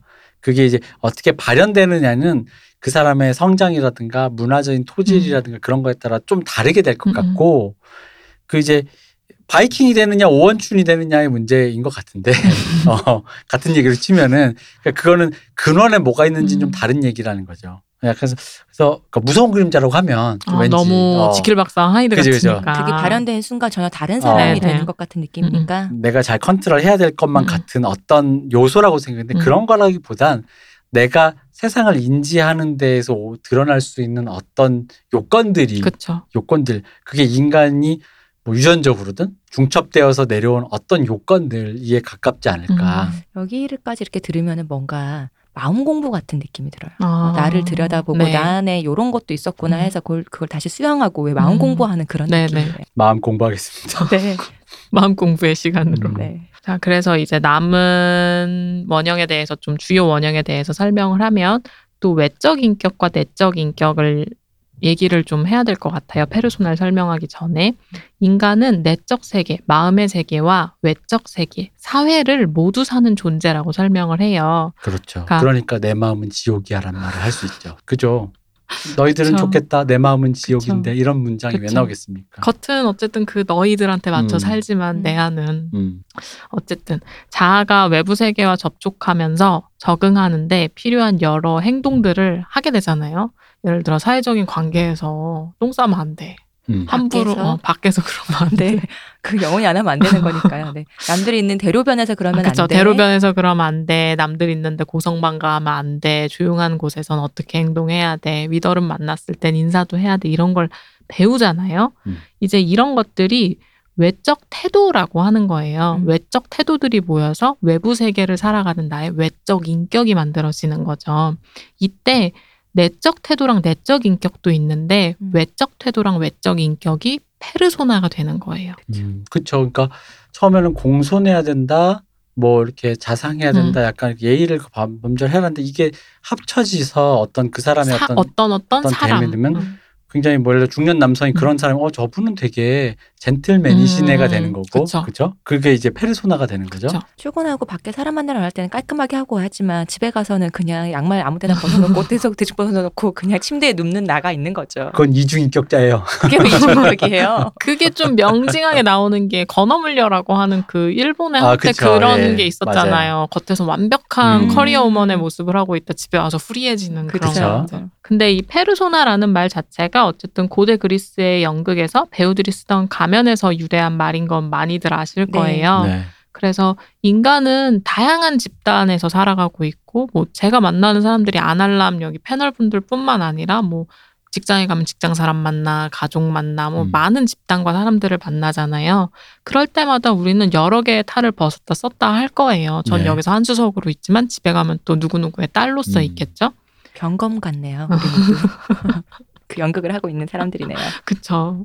그래서 뭐 우리나라에서도 비슷한 말을 고르면 체면, 뭐 본분, 도리, 딸로서의 도리, 직장인으로서의 도리 뭐 이런 말들을 할 수 있을 것 같아요. 이제 페르소나는 남과 타인에게 보이는 나를 더 중요시 여기면서 발전하게 돼요. 그러니까 페르소나의 발달은 그러니까 나를 둘러싼 사회에 내가 좀 더 잘 적응하기 위한 맥락에서 이해될 수 있을 건데 페르소나 자체가 문제가 되는 건 당연히 아니죠. 그쵸. 근데 문제가 될 때는 페르소나라는 외적 인격과 내적 인격을 동일시하기 시작할 때 문제가 발생해요. 오히려 반대가 아니고 오히려 문제가 된다라는 건 페르소나로 하고 있는 것과 내적 인격이 분리가 될 때라고 약간 예상했는데 오히려 동일시할 때요. 그렇죠. 그러니까 예를 들어 페르소나에서 나는 젠틀한 사람일 수 있어요. 네. 사회적으로 적응적으로 살아가려면. 근데 내적 인격도 정말 젠틀한 내가 정말 전부 다일까요? 그러니까 페르소나는 그냥 그 순간에 내가 적응을 위해서 택하는 기제일 뿐인데 진짜 나랑 착각해버리면 안 된다는 거예요. 진짜 나는 왜냐하면 무의식이나 원형이나 그림자에서도 얘기했다시피 내가 모르는 어떤 것이 여전히 존재할 수 있는 미답지로서의 나거든요. 아까 이게 일부에서 말씀하신 융의 학문과 여기서 맥이 나오는 거네. 그러니까 인간이 굉장히 다면체적인 어떤 인간에 대한 이해인데 페르소나라고 하면 만약 그 가면 하나를 장착해서 그 가면 하나로 네가 살아간다면 그게 자기 인간으로서의 그 내 안에 있는 여러 가지 뭐 좋게 말하면 가능성도 있을 것이고 그런 모든 것이 지금 뭔가 거세되어가는. 그래서 페르소나가 한 개인 사람보다도 여러 개를 썼다 벗었다 할 수 있는 사람이 더 기능적일 거고 그 페르소나가 페르소나인 걸 인지하는 사람이 훨씬 더 기능적인 사람이라고 볼 거예요. 융은. 성숙하다고도 볼 수 있을까요? 그렇죠. 성숙한 사람인 거죠. 그렇죠. 이게 이게 어쨌든 BTS랑 연결됐다고 치면 아이돌인데 아이돌로서의 본분을 가지는 거랑 그러니까 아이돌로서의 본분이기 때문에 내가 이렇게 이러한 일을 한다. 팬에게 이렇게 한다. 뭐 연애를 한다 그러면 그럼 언젠간 그 기한을 두고 최대한 너희들에게 뭐 이렇게 익스큐즈하는 단계를 보통 요즘에 특히 3세대 훈련된 아이돌은 그렇게 하잖아요. 익스큐즈 하겠어 팬들이. 뭐 이런 건데. 전에 어떤 일본 연예인이신데 되게 오래된 되게 유명하신 분이신데 그 남자분인데 그 자기는 연예인이기 때문에 이미 공인된 그런 사이인 사람이 이미 있음에도 불구하고 결혼하지 않겠다. 왜냐면 나는 연예인이니까 라고 말씀하신 분이 있었거든요. 그럼 그분은 그 하나의 페르소나만 장착하고 살겠다라고 하는 거잖아요. 근데 뭐 결혼이라는 게 이 내가 연예인으로서의 나라는 사람을 유지하는 요건으로 봐서 그 영역에서만큼은 내가 이 페르소나 영역 안으로 넣겠다라고 한다면 그 사람이 무조건 미성숙한 사람이다라고 단정짓기 어려울 수도 있는 게 결혼 이외의 영역은 또 연예인으로서 안 살 수도 있는 거잖아요. 오히려 그러니까 그런 사람은 연예인으로 살았는데 그러니까 제가 말씀드렸던 건 그런 연예인이기 때문에 이제 아예 그거에 몰입을 해가지고 과몰입된 상태에서 나는 원래 연예인이니까 연애를 하면 안 돼. 그러므로 내 인생에 연예인은 없고 그리고 결혼은 배신이야라고 얘기를 하면서 그걸 유지하기 위한 모든 것이 나의 모든 일상생활이 그거에 맞춰져 있는 거. 그러니까 연예인으로서의 삶을 그렇죠. 유지하기 위한 나의 모든 일상생활조차. 그러니까 그분의 경우도 그렇게 생각이 되어지는 게 그러니까 공인된 사이가 있다고 했잖아요. 그럼에도 불구하고 나는 연예인이기 때문에 너랑 결혼할 수 없어. 넌 이걸 받아들여야 돼. 라고 이제 된 어떤 그런 상황이니까. 그럼 이제 나 혼자 산다를 찍으면서 그런 연예인들이 원래 나 혼자 산다는 연예인도 다르지 않아라는 거를 조금 더 이렇게 보여주려고 하는 거에 가까운 프로인데도 불구하고 그걸 계속 유지하고 있는 상태로 계속. 그렇죠. 이상하게 자고 일어났는데도 왜 얼굴이 안 부었어? 부럽다. 뭐야? 그런 거 있잖아요. 완전 부럽다. 뭐야?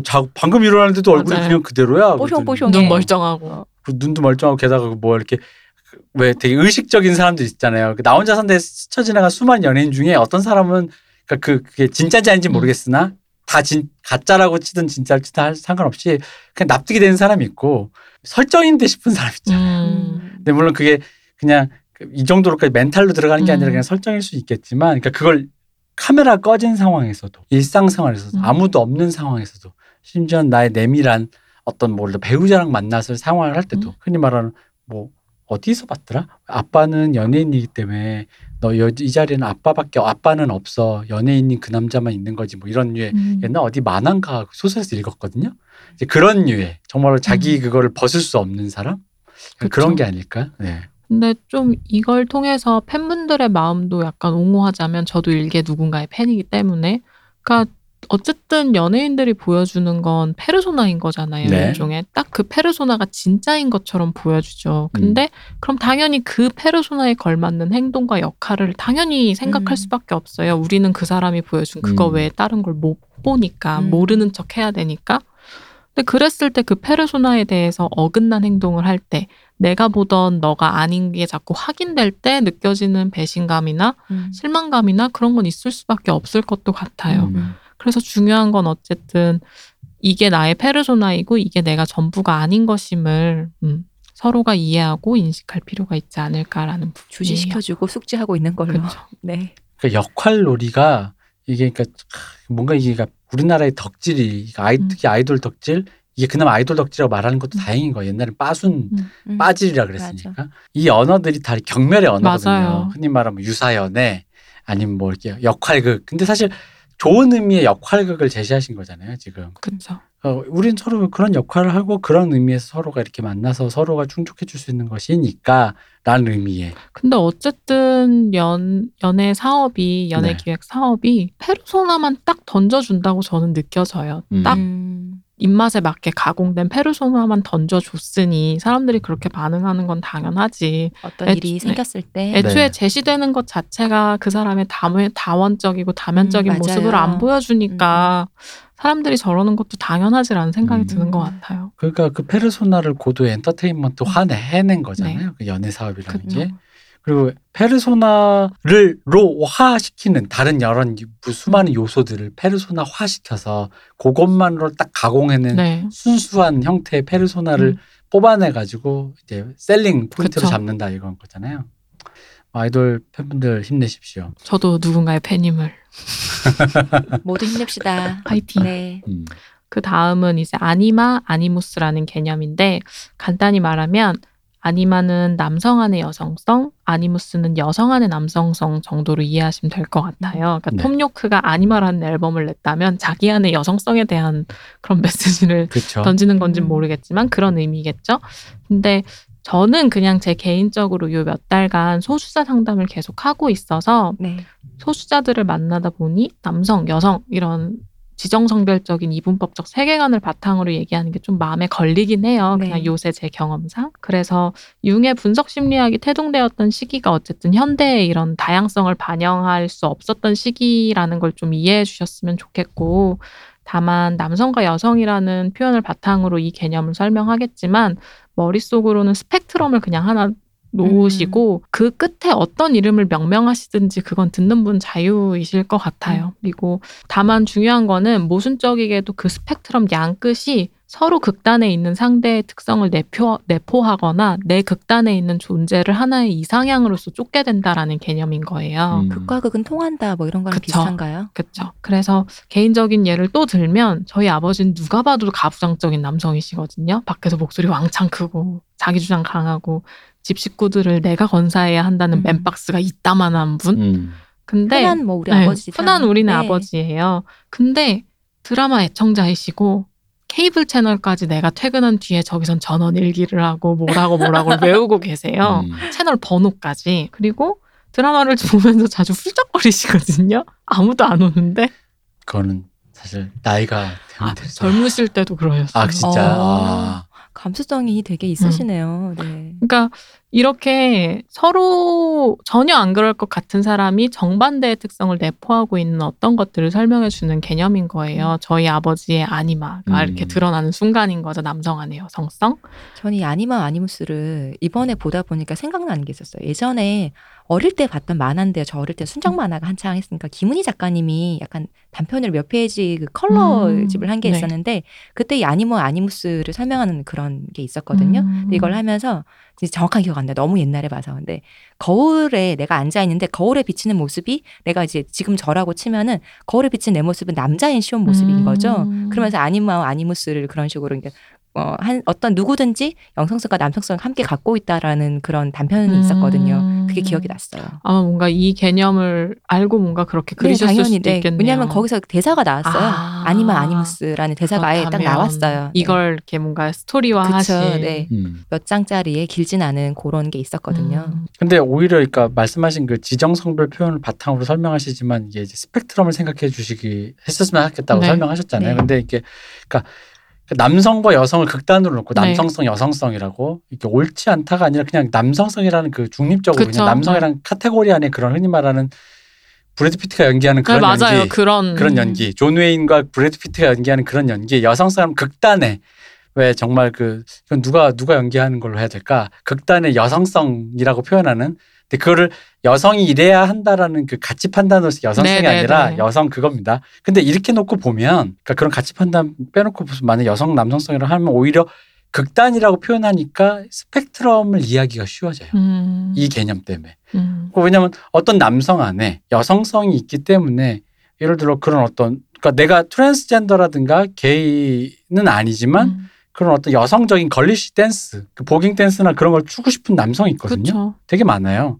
그 이제 여성들도 마찬가지죠. 굉장히 그 남성적인 스트릿 댄스나 파워풀한 걸 추고 싶은 분이 있는가 하면 굉장히 여성스러운 선이 좀 있는 댄스를 추고 싶은 분도 있는데 그런 것들에 대한 지향점들이 믹스되고 그게 성적 정체성으로도 우리가 지금 요즘에 거의 한 8개 정도로 네. 분류하는 그런 성적 분류도 오히려 이 극단을 얘기하기 때문에 그 스펙트럼에 여기 어딘가에 네네. 존재할 수 있는 거죠. 그 그라데이션이 보인다고 해야 될까? 그쵸. 네. 그쵸. 그런 것 같네요. 그래서 어쨌든 아니마와 아니무스 속에는 인류가 조상 대대로 이성에 관해서 경험한 모든 침전물이라고 해요. 그러니까 예를 들어 여자 하면 떠올렸을 때 네. 인류가 보편적으로 경험해온 여자의 가장 극단에 있는 특징들이 모여서 이렇게 응집되어 있는 어떤 것들이라고 보는 거죠. 인간 정신 속에서 유전되었다라고 표현하더라고요. 네. 뭐 경험적 요소라고 생각하면 그러니까 이거 여기에서 약간 이제 좀 민감하게 생각하실 분들이 계실까봐 거듭 말씀드리는 네. 거지만 경험적 요소라고 생각하고 가치 판단이라는 생각을 안 하셔도 좋을 것 같아요. 그러니까 그렇기 때문에 이거를 통해서 여자는 이래야 돼라고 역으로 강조하는 게 문제인 거지. 우리가 그걸 그러니까 여성성을 명명한 거는 조금 문제적인 이제서야 이제 요즘 시대에 문제 제기를 할 수는 있을지 모르겠으나 여성성이라는 폴더 안에 이 명명을 해놓고 그런 요소들을 집어넣은 것 자체는 그냥 학문적이고 중립적인 얘기이기 때문에 그리고 19세기에 했잖아요. 맞아요. 네. 오히려 그러니까 그 당시에는 오히려 가운데 스펙트럼을 못 봤겠지만 오히려 이것 때문에 좀 더 스펙트럼이 분명해진다라고 느낌이 와요. 자 이제 그 다음은 이제 자기 핵심입니다. 네, 셀프. 셀프. 자기가 핵심이죠. 시호님이 좋아하시는 자기가 나서 자기. 좋아하는데 어디 있는 거야? 우리 자기, 아기 자기. 일단 설명드리면 우리는 의식의 중심이며 의식을 구성하는 수단이 에고, 자아라고 봤어요. 네. 근데 그럼 셀프는 또 뭐냐라고 하시면 스스로 하는 거? 들어보세요. 네. 융은 두 개념을 다르게 설명하고 있어요. 자기는 의식과 무의식을 통틀 개념이래요. 그러니까 그 사람 그 자체인 거예요. 그러니까 자아는 의식의 중심만이었다면 자기는 그 의식과 무의식 이런 것들이 다 통칭되어서 그냥 그게 나인 거예요. 네.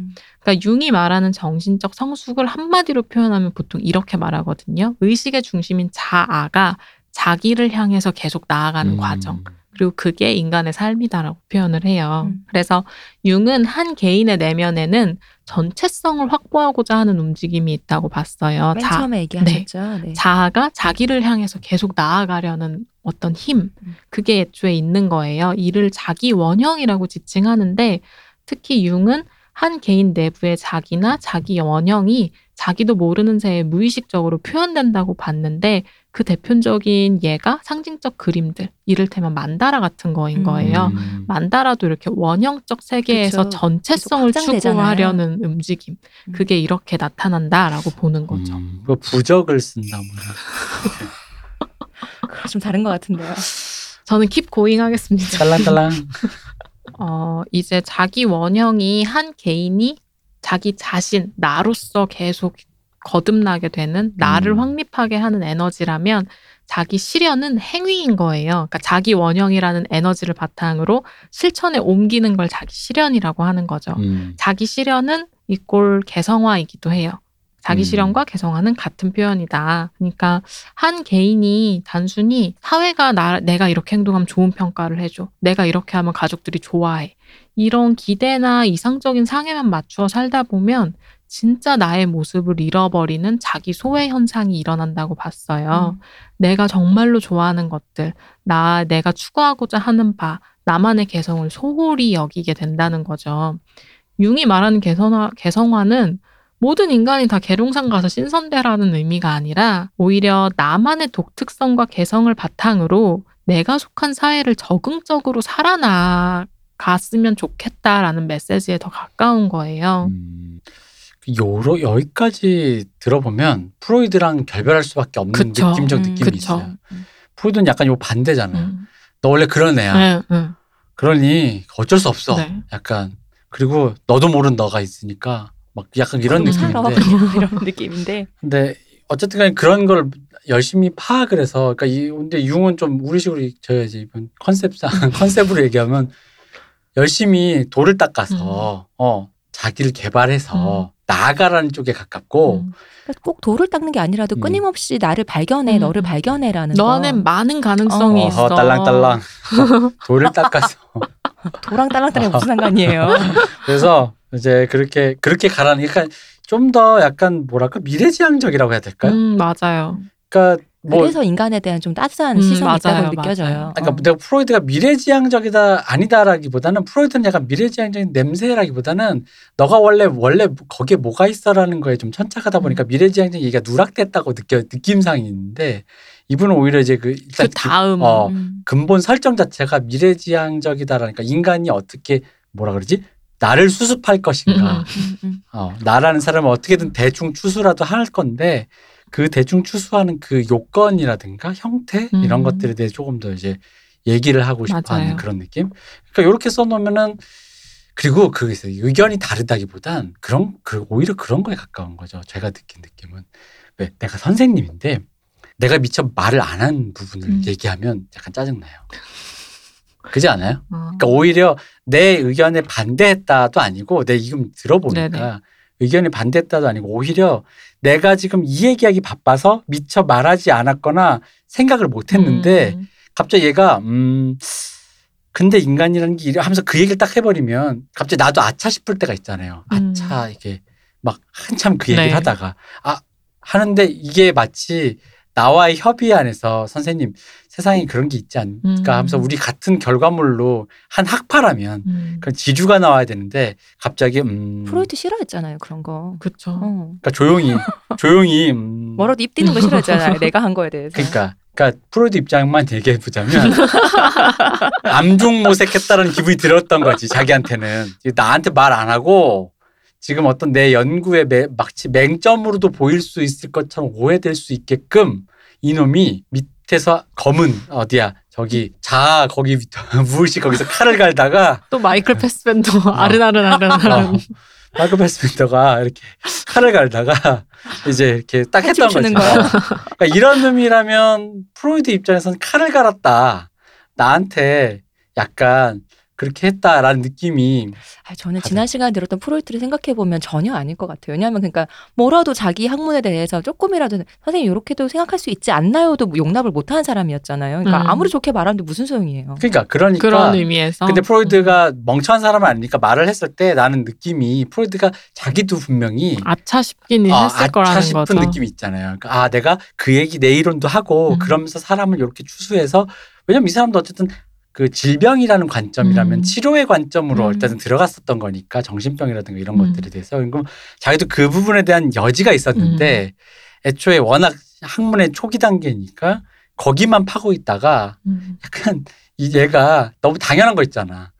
아니 그래도 사람은 치료해야죠란 말을 너무 당연하게 해버렸는데 그게 이제 갑자기 약간 뒤통수 맞는 기분 있잖아.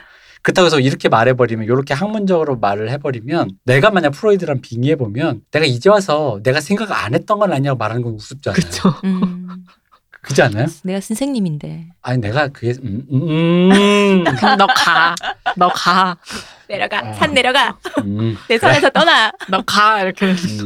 그런 거죠. 그래서 이제 약간 그런 부분에 대한 사상이라는 게 분화된다는 게 항상 이런 식이다 보니까 그러니까 사실 왜냐면 문세님 저희 강의를 듣다 보면 이제 무슨 생각이 드냐면 결국 같은 얘기거든요. 누구에 대한 이해해서 다른 걸로 지류가 바뀌는 건데 그러면 후대 사람들이 잘못 이해하거나 혹은 다르게 생각하기로는 어떤 생각에서 다른 생각이 나와서 전혀 다른 생각으로 발전했다 할 수도 있는데 근데 원래 생각에 대한 이해를 바탕으로 들어가는 거다 보니까 그가 생각하지 않은 걸 발전하고 또 그가 말하지 않았던 걸 좀 더 보완한 거라고 볼 수도 있는데 그건 이제 뒷사람들 얘기고 그거의 담당자였던 두 사람들의 관계에서는 이게 좀 약간 빈정이 좀 그럴 수 있겠죠. 그럴 수 프로이트 있죠. 입장에서는. 빈정이 있죠. 저 여기까지 이제 융 얘기를 들으니까요. 떠올려지는 어떤 심상 같은 게 그러니까 사람 마음속에 어떤 공간이 있는데 얼마나 넓은지는 아무도 모르는데 내가 있는 곳에서 내가 방에 이제 불을 켠 거죠. 근데 엄청나게 더 많은 빈방들이 많은 거죠. 근데 그 몇 개가 있는지도 모르고 내가 다니면서 빈방에 불을 켜는 느낌이에요. 이 방에 뭐가 있나 하고 보고 하나하나씩 내가 탐험하는 그런 느낌이 들어요. 그래서 프로이트가 말하는 인간 발달은 인간 발달의 끝이 있다고 봤어요. 그러니까 성인기면 발달이 끝난다. 근데 융이 정말 주목한 건 중년기, 노년기에서의 인간 발달이거든요. 그래서 피곤하다 그랬잖아요, 전에. 거기까지 간다고. 인간은 끝도 없이 발달할 수 있고 발견할 수 있는 존재다라고 본 거죠. 또 이렇게 표현할 수도 있을 것 같아요. 우리 그때 프로이트 얘기하면서 프로이트는 전체적으로 음습한 느낌이 들었잖아요. 네. 그러니까 이제 융을 얘기한 어쨌든 음습한 거를 가지고 살아야지. 그럼 어떻게든 요거를 제일 긍정적인 쪽으로 좀 어떻게 좀 생각을 해볼 필요가 있지 않을까라는 쪽으로 약간 이렇게 좀 이렇게 뭐랄까 잘 달래준다고 해야 될까? 뭐 음습한데 뭐 사람이 뭐 그렇지 뭐 맞아요. 동굴에도 살고 옛날에 맞아요. 그랬어. 그러니까 음습하지. 무서운 거 어두운 거 보면 무섭고 뭐 보면 막 이렇게 소름 끼치고 이제 그런 것들을 잘 해가지고 이렇게 옆에 모르는 사람 누워있다고 놀라지 말고 어제 내가 술 먹고 뭐 했지부터 잘 생각해봐. 생각이 안 나는 걸요. 이런 느낌 이렇게 잘 이렇게 생각하라는 거죠. 맞아요. 그렇게 했으면 좋을 것 같습니다. 그래서 어쨌든 앞서 설명한 건 이제 융의 성격 이론이었고요. 융은 성격 이론과 별개로 초기에 심리학적 유형론이라는 걸 주장을 했어요. 이걸 쉽게 말하면 여러분들이 인터넷에서 돌아다니는 간이 검사 같은 걸로 한 번씩 다 해보셨을 MBTI의 원형이 된 이론이에요. 이제 MBTI도 같이 조금 설명하면 MBTI는 캐서린 쿡 브릭스랑 그의 딸인 이자벨 브릭스 마이어스라는 사람이 이 융의 심리학적 유형론을 바탕으로 고안한 검사고 이들의 앞글자를 따서 마이어스 브릭스 타입 인디케이터 MBTI가 된 거예요. 여하간 이 심리학적 유형론은 한마디로 의식의 구조랑 각 기능의 유형들을 설명한 학설인데 외향적이다, 내향적이다라는 표현이 융의 이 유형론에서 등장하는 거죠. 융을 모르는 사람이라도 외향, 내향이라는 용어는 일상생활 전반에서 아마 무의식만큼이나 많이 쓰는 말일 거예요. 그렇죠. 이 얘기를 하다 보니까요. 우리 흔히 요즘 인싸, 아싸 얘기를 네. 많이 하잖아요. 그러니까 인사이더니까 영어로는 그렇긴 한데 근데 외향적인 사람이 인싸가 되는 거고 보통 우리 생각하기에 내향적인 사람이 아싸가 되는 네. 거잖아요. 아, 말이 반대로 가는구나 뭐 이런 생각을 했어요. 그쵸. 왜냐하면 그 앞글자가 내향형이 아마 IN으로 시작하는 말이고 외향형이 EX로 시작하거든요. 인트로버트, 익스트로버트. 네네. 어쨌든 그러합니다. 근데 융이 왜 심리학적 유형론을 주장했을까를 보면 사람들의 커뮤니케이션, 대화에서 자꾸 싸움이랑 다툼이 발생하는 거예요. 얘기하다 말고 왜 애들이 싸우지? 를 생각하는 과정에서 사람마다 세상을 보는 입장이 달라서 그래 라는 결론을 내리게 된 거죠. 그러니까 우리 모두 다 아메리카노 좋아, 그 집 아메리카노 맛있더라 라는 말을 하다가도 싸운단 말이에요. 그 이유는 어떤 사람은 그 집 아메리카노가 어디 가서 뭐 바리스타 대회에서 상 받은 누가 내려준 아메리카노를 말하는데 어떤 애는 향과 풍미가 뭐 막 이런 얘기를 하고 갈린 정도가 뭐 뭔가 서로의 그런 세상을 보는 관점과 입장이 다르기 때문에 대화가 이루어지지 않고 갈등이 생긴다라는 관점에서 이것들을 이제 경험적인 경험을 통해 설명하게 된 거죠. 사람들이 모두 다 같은 방식으로 생각하고 느끼지 않는다. 그래서 저마다의 개성과 특성이 있고 다만 그 개성과 특성을 구분지어주는 몇 가지 유형들을 나눌 수 있다라고 본 거예요. 사실 이 심리학적 유형론의 세부 내용만 다뤄도 한 시간이 또 훌쩍 넘어갈 것이기 뻔하기 때문에 이건 나중에 뭐 시간이 되면 보너스로 얘기하면 좋을 것 같고 개인적으로는 요새 MBTI에 대해서 정말 트위터나 이런 데서도 많이 보시고 생각하실 것 같은데 MBTI에서 나눠지는 성격 유형이 독립된 집단, 독립된 그룹이라고 생각을 안 하셨으면 좋겠어요. 그러니까 우리 모두 다 내향형이 나와도 외향형의 가능성을 갖고 살아가거든요. 아까 아니면 아니면서 비슷하게요. 스펙트럼 상의 일종으로 이 개념을 이해하시는 게 훨씬 더 나으실 거예요. MBTI에서는 총 4개 기준에서 각 하나의 기준마다 2개의 유형으로 분류가 되고 그 8가지 조합에 따라 총 16가지 성격 유형이 나오잖아요. 근데 사실 나는 뭐 INFP야, 나는 INTJ야 이렇게 쉽게 말하지만 그 안에는 나의 주기능, 열등기능, 제3기능 막 이런 기능들이 있거든요. 그 기능들까지 다 보라고 하는 이유는 유형론을 처음 주장한 융조차도 스펙트럼 개념처럼 내향형 인간 안에도 외향적 요소가 분명히 있다.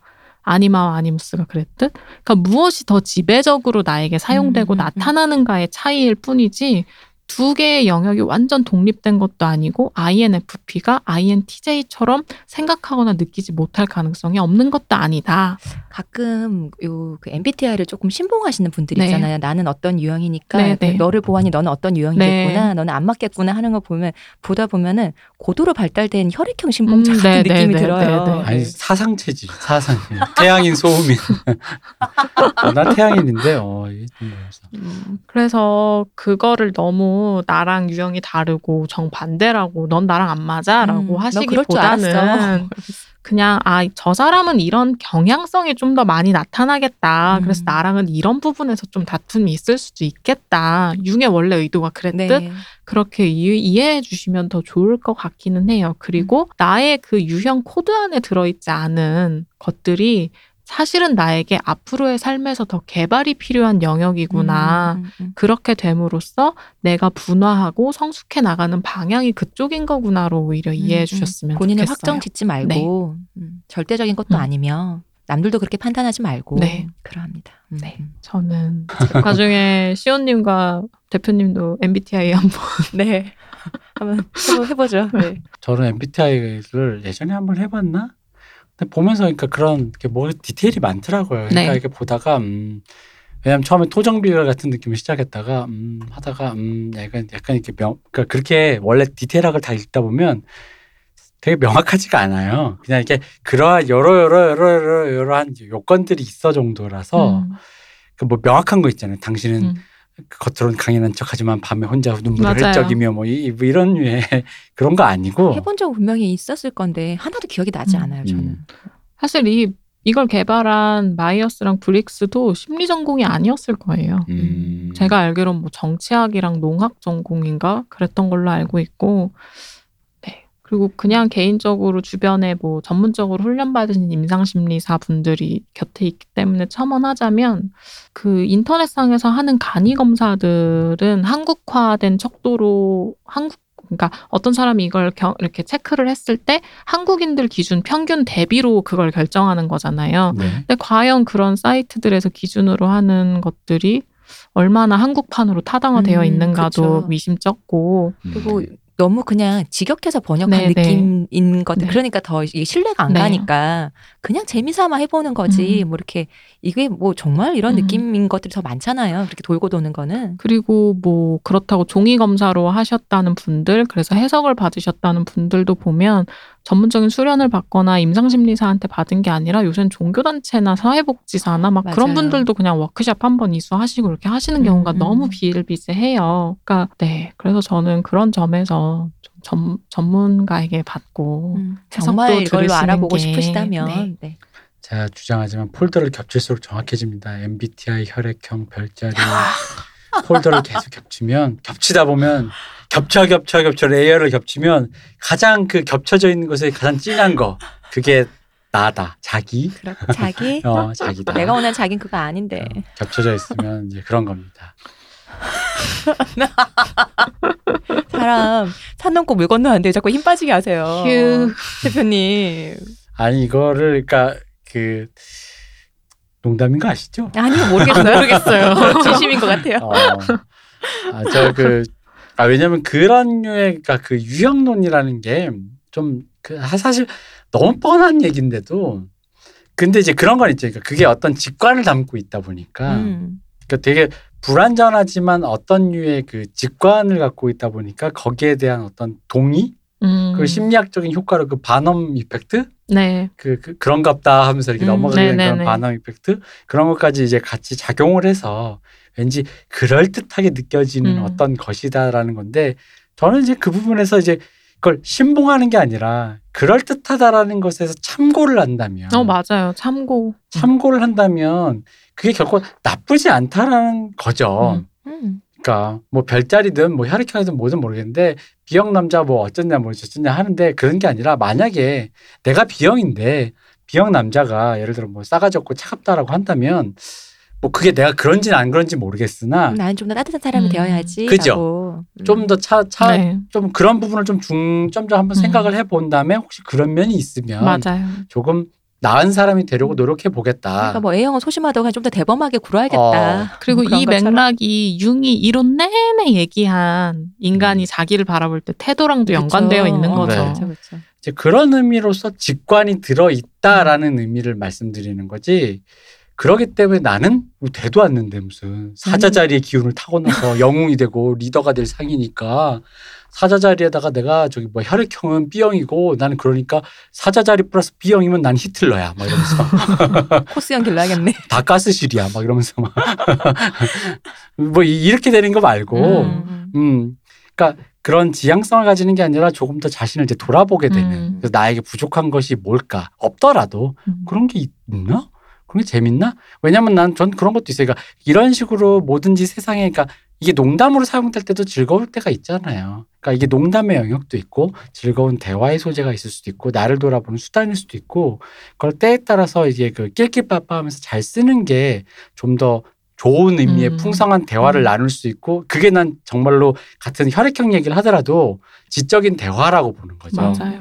단순히 혈액형을 얘기하는 순간 이렇게 수준 낮아가지고 하면서 나는 무시하는 그 태도도 별로 지성적이라고 맞아요. 생각하진 않아요. 그거는 오히려 어떤 카테고리 폴더, 그러니까 저 사람은 B형이니까 싸가지 없을 거라는 태도랑 저 남자 혈액형 얘기하는 거 보니까 멍청하겠네라고 하는 거랑 난 뭐가 다른지 모르겠다는 거지. 그 아주 같은 예전에 태도. 그 영화 달콤살벌한 연인에서 그 최강희 씨에게 박용호 씨였나요? 네. 그런 딱 말씀하신 그 태도를 했거든요. 친구들하고 모인 자리에서 최강희 씨가 별자리 뭐 이렇게 혈액형 얘기하니까 딱 그렇게, 아니 내 친구도 만났는데 이렇게 무식한 소리나 한다 뭐 이런 있었거든요. 그러니까 그게 난 같은 태도라고 보는 거예요. 그러니까 그런 류의 사람을 무시하는 태도나 그런 식으로 혈액형을 신봉한다면 두 사람이 난 별로 그러니까 아까 막 융으로 치면 근본에 있는 네. 에고는 같은 극과 부류야. 극인데 사실 통하고 있는 거죠. 같은 부류인 거야. 내가 보기에는. 그러니까 절대 그렇게 되는 순간 제 생각엔 결코 지적인 대화, 상대에 대한 이해 그리고 그 이해를 통해서 우리가 지금 상태로 좀 더 나은 상태가 되겠다라는 의미의 내가 그딴 새끼를 안 못하러 절대 아니 근데 그게 사회로 치면 더 문제가 되는 거죠. 이게 흔히 말하는 남자 게시판에서 여자애들이 뭐 나와서 혈액형 뭐 얘기한다 하면서 여성 혐오로 흐르는 거랑 맞아요. 뭐 그런 거 있잖아요. 그런 것들이랑 뭐가 달라요. 그러니까 이제 그런 식은 아무런 도움이 안 된다. 그러니까 비지성적인 태도를 가지고 있다 한들 그것에 대해서 이제 효용성에 대해서 좀 얘기를 해야지. 실제로 MBTI는 완전히 무의미한 검사도 아니에요. 어쨌든 굉장히 대중성을 확보하고 있고 정말 많은 표본이 이 검사를 했잖아요. 네. 하고 있고.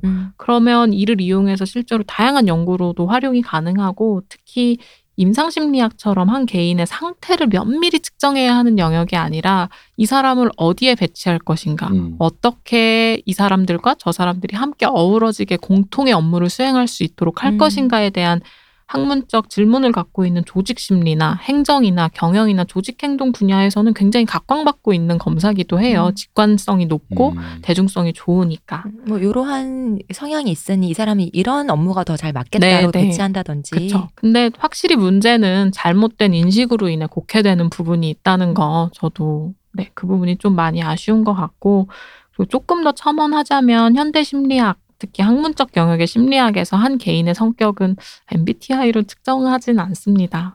어쨌든 뭘로 측정하나요, 그러면? 맥크리랑 코스타라는 사람이 빅5라는 개념을 도출해냈어요. 그리고 이 빅5의 개념을 통해 고안된 네오-PIR이라는 검사를 주로 쓰고 이 빅5는 성격에서 가장 주요한 요소 5개를 추출해낸 거예요. 뭐 예를 들어 성실성, 개방성, 우호성 뭐 이런 식으로요. 한 사람에게서 5가지 성격을 추출해낸다는 얘기인가요? 아니면 5개 중에서 그 사람을 어떤 식이다, 뭐 이쪽에 더 가깝다라고 한다는 건가요? 정확히는 수많은 학자들이 지금까지 사람의 성격은 이걸로 구성되어 있을 거다를 연구했잖아요. 네. 심지어 카텔이라는 사람은 사전에서 형용사 있죠. 성격을 설명한 형용사를 다 추출해내서 성격끼리 공통된 애들을 묶는 방식의 통계적 기법을 썼어요. 그래서 뭐 몇 개. 너무 노가다인데 말만 그래서 들어도요? 16개를 최종 도출해내기도 하고 그랬는데 그런 연구를 다 모아서 성격 형용사를 흩뿌려 놓는 거예요. 일종의. 그럼 누가 누구끼리 묶일까? 뭐가 뭐끼리 공통점이 있을까? 이거를 통계적 기법을 통해서 해봤더니 5개가 나왔다라는 거죠. 그렇습니다. 성실성, 개방성, 우호 이렇게 잠깐 3개 살짝 지나갔는데 네. 뭔가 뛰어난 게 없구나라는 생각을 잠깐 3개만 들어도 뛰어난 게 게으르고 적대적이고 그렇습니다. 그리고 제가 더 좋은 사람이 되도록 노력하시면 되죠. 맞아요. 제가 말하면서 반성을 했거든요. 그렇게 혈액형 무시하지 말고 같이 더 나은 사람 되게 하면서 나는 왜 몇 년째 환과 이렇게 외로운 싸움을 하고 있는가. 본인 그리고 족보에 있는데 너무하신 거 아니에요? 우리 족보 선조가 환의 추구자인데 네. 그래서 근데 저도 사실 환 있잖아요. 제가 왜 얘기하냐면 환이 사실 저 되게 재밌어요. 저 중학생 때 환탄곡 읽고 되게 즐거워했어요. 와 이거 진짜 되게 재밌다. 그래서 굉장한 그 엔터테인먼트로서 되게 즐거워했기 때문에. 그러니까 즐거움과 황당을 막 이렇게 넘나들지 않아요. 그렇죠. 그러니까 나는 오히려 환이 재밌었던 건 고백하자면 그 내 안에 내 어릴 때 생각하면 내 어릴 때를 굳이 지금 추론해 보자면 믿고 싶은 욕망과 맞아요, 진짜. 진짜로 믿고 싶은 욕망이 있죠. 그게 진실이었으면 좋겠어라. 그 거대한 게 우리 거였으면 정말이었으면 싶잖아요.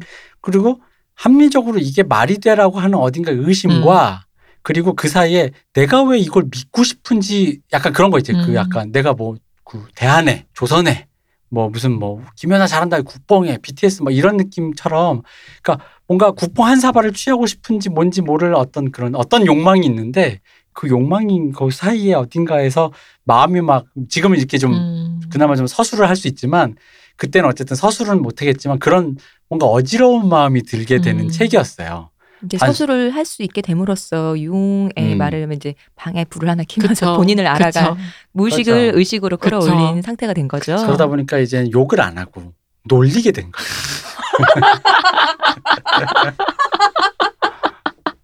유머의 스탠드업 근데 코미디. 유머가 가장 상위의 어떤 그런 거라고들 하잖아요. 맞아요. 스탠드업 코미디의 영역으로 가고 싶다라는 게 이제 저의 소원이어서 이제 이제 환을 굳이 변명해보자면 내가 왜 환을 깠나. 사랑합니다. 내 마음에도 그런 게 있어서. 제 마음에도 그런 게 있어요. 진짜로 저 안에 어릴 때부터 믿고 싶은 욕망. 대한민국 사람이라면 다 있지 않을까요? 한국인이라면 다 있지 않을까요? 김연아가 내 사돈의 팔촌일 것만 같은 그런 어떤 뒤져보면 분명히 한민족이야 뭐 이런 거. 모든 나라가 다 사실 한국에서 비롯됐고 그 언어 너네 쓰는 말도 다 우리 한국어였고 이런 거. 그 동백꽃 필 무렵에 나오는 그 노규태 씨가 오정세 씨가 연기하는 거기는 내 사돈의 저 팔촌에 거기 누구요? 누구가 하고 있는 이런 느낌. 그 느낌으로 유세를 떨고 싶었던 그 마음이 내 안에 있었다. 그쵸. 저도 뭐 MBTI 교수님이랑 교수님은 그래서 안 돼요 라고도 하고 너가 그래서 안 되는 거야 라고 놀려요. 그걸 해보고 그러니까 서로 이제 MBTI의 유형 다름이 웃음과 놀림으로 승화가 되는 거죠. 아니까. 그건 정말 아는 사람만 할 수 있는 조건이에요. 서로. 서로를 알고 또 그 학문에 대해서 잘 아니까. 그죠. 근데 이제 사실 유머라는 게 사실 그런 순간에 제대로 발휘되는 거죠. 맞아요. 네. 재밌네요. 자, 그럼 이제 결론을 얘기해 주시죠. 네. 결론. 네. 이 이야기를 했던 처음으로 돌아가면 왜 하필 지금 융인가? 그건 아미에게 숟가락 얹으려고. 그것도 있는데 이제 현대 사회에서 사실 요새 많이 거론되는 키워드들이 뭐 나를 잃어버렸다, 뭐 개인이 소외당하고 있다, 뭐 약간 이게 뭐 도시를 떠올렸을 때 떠오르는 키워드들이란 말이에요. 근데 그에 대한 반작용으로 막 유튜브, 책 이런 거 할 거 없이 나오는 게 자아실현, 성장 막 이런 거잖아요. 그러니까 이런 작금의 상황들을 쭉 돌아봤을 때 융이 말해주는 것들, 융의 이론은 좀 내가 이 사회에서 어떻게 살아갈 것인가, 어떤 지향을 두고 살 것인가, 사회와 나 간의 관계 정립에 대한 이야기를 좀 다루고 있는 것 같아서 현대인들에게도 융이 되게 시의적절한 이론이지 않을까라는 생각을 해요. 프로이트보다 좀 더. 오늘 융이란 사람에 대해서만 알아봤잖아요. 융이 어떻게 살았는지, 그리고 융의 학문이 대강 어떤 건지만 알아봤는데 불구하고 사실 뭔가 좀 위로받은 기분이에요. 뭔가 그런 느낌 들어요. 그렇다니 다행이네. 저와 같은 마음으로 위로받는 분들이 많으실 거라 생각해요. 저는 제 마음속에 있었던 의문이 좀 풀렸어요. 어떤? 그러니까 말씀하신 대로 예술 말고 어디에다 놔야 될지 모르겠는 제3의 분과인데 그게 그 위치를 지정할 수가 없는 느낌이었어요. 문학이야? 뭐 학문이야? 뭐야? 도대체 예를 들어 또 학문이라면 이런 거 있잖아요. 학문으로 만약 보면 그러니까 아까 왜 심리학 들어가면 프로이트가 어떤 그런 거면 이런 질문하는 이유가 이 학문이면 뭔가 어떤 지분을 가지고 있고 이 용도 폐기된 것인지 아니면 여전히 유효하게 인정받는 것인지가 중요하다는 의미 있잖아요. 이거 쓸모가 있느냐. 근데 이제 그런 의미로 보기에는 융이라는 게 영향을 끼쳤지만 이거 자체를 그대로 받아들여서 세상을 이해하고 그러니까 저희가 그런 의미에서 현대사회에서 융의 한수석님 말씀하신 것도 그런 의미는 아닐 거라고 생각해요. 융의 이론을 다 받아들여가지고 나한테 도움이 되게 만들자라기보단 융이 세상을 바라보는 프레임이라고 해야 될까?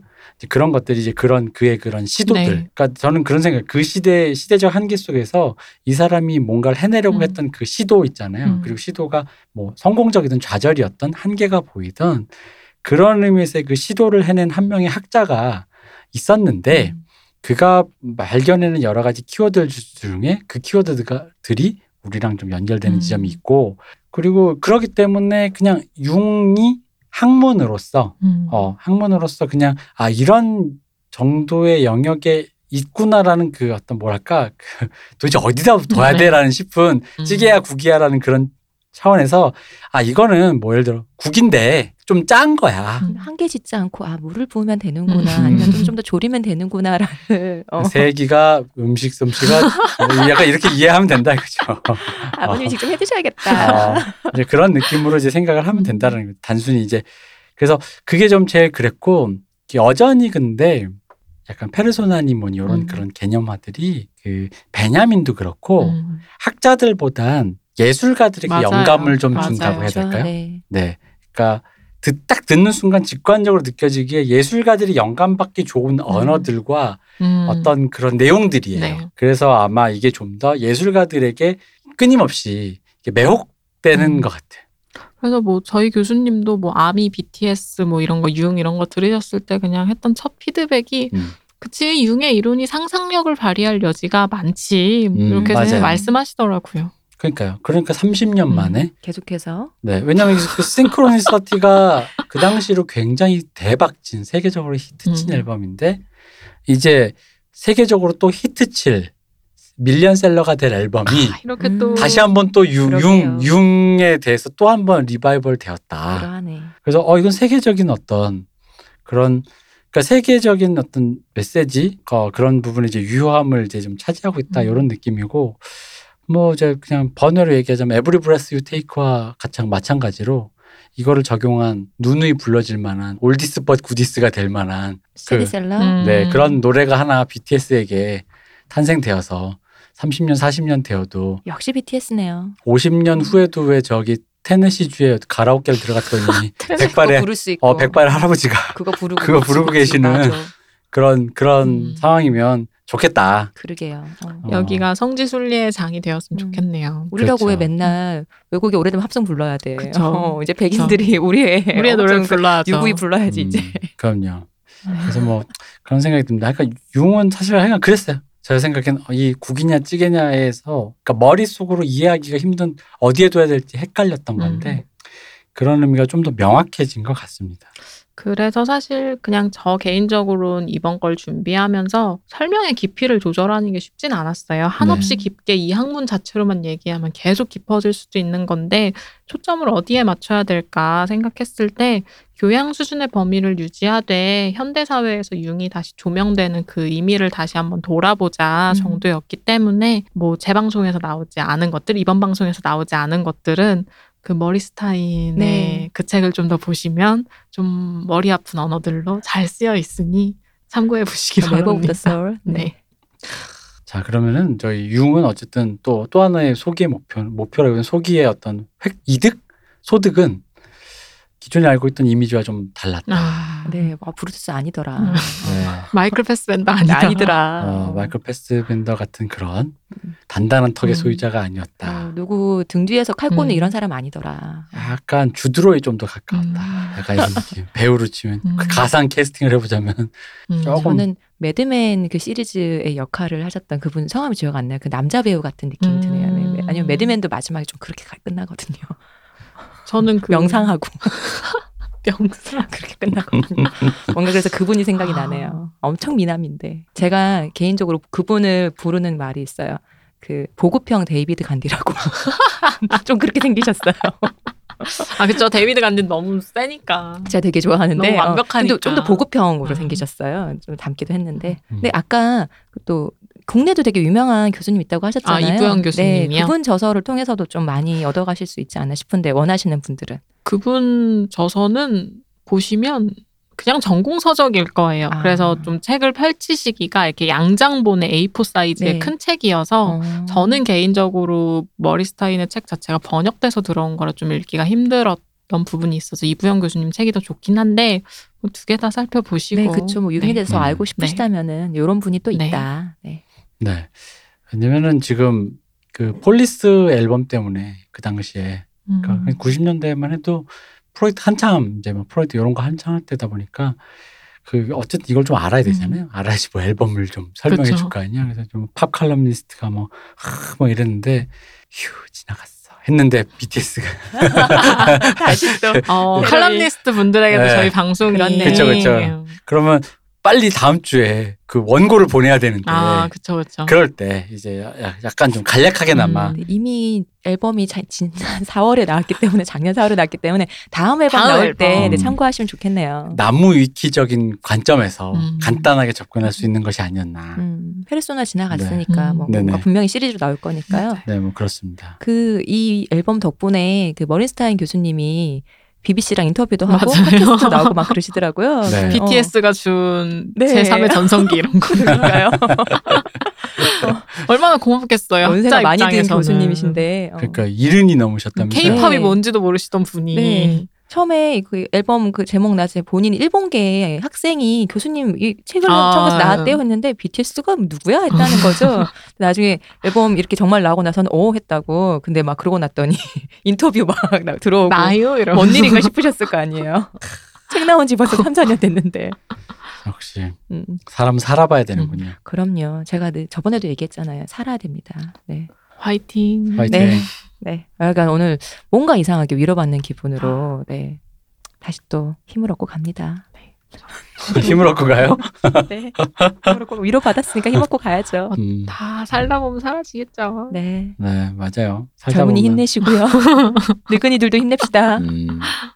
낡은이들도 힘내고요. 네. 화이팅. 오늘 그럼 6은 여기까지 할까요? 네. 한수님 고생 많으셨어요. 아닙니다. 산 넘고 물 건너서.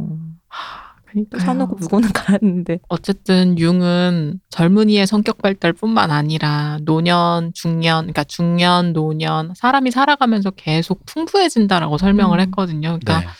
요새 막 늙은이들 막 이러면서 좀 경멸하는 듯한 분위기도 있고 그런 것도 있는데 어쨌든 융이 봤을 때는 중년, 노년으로 갈수록 그 사람이 가진 가능성이 풍부히 만개하는 시기다.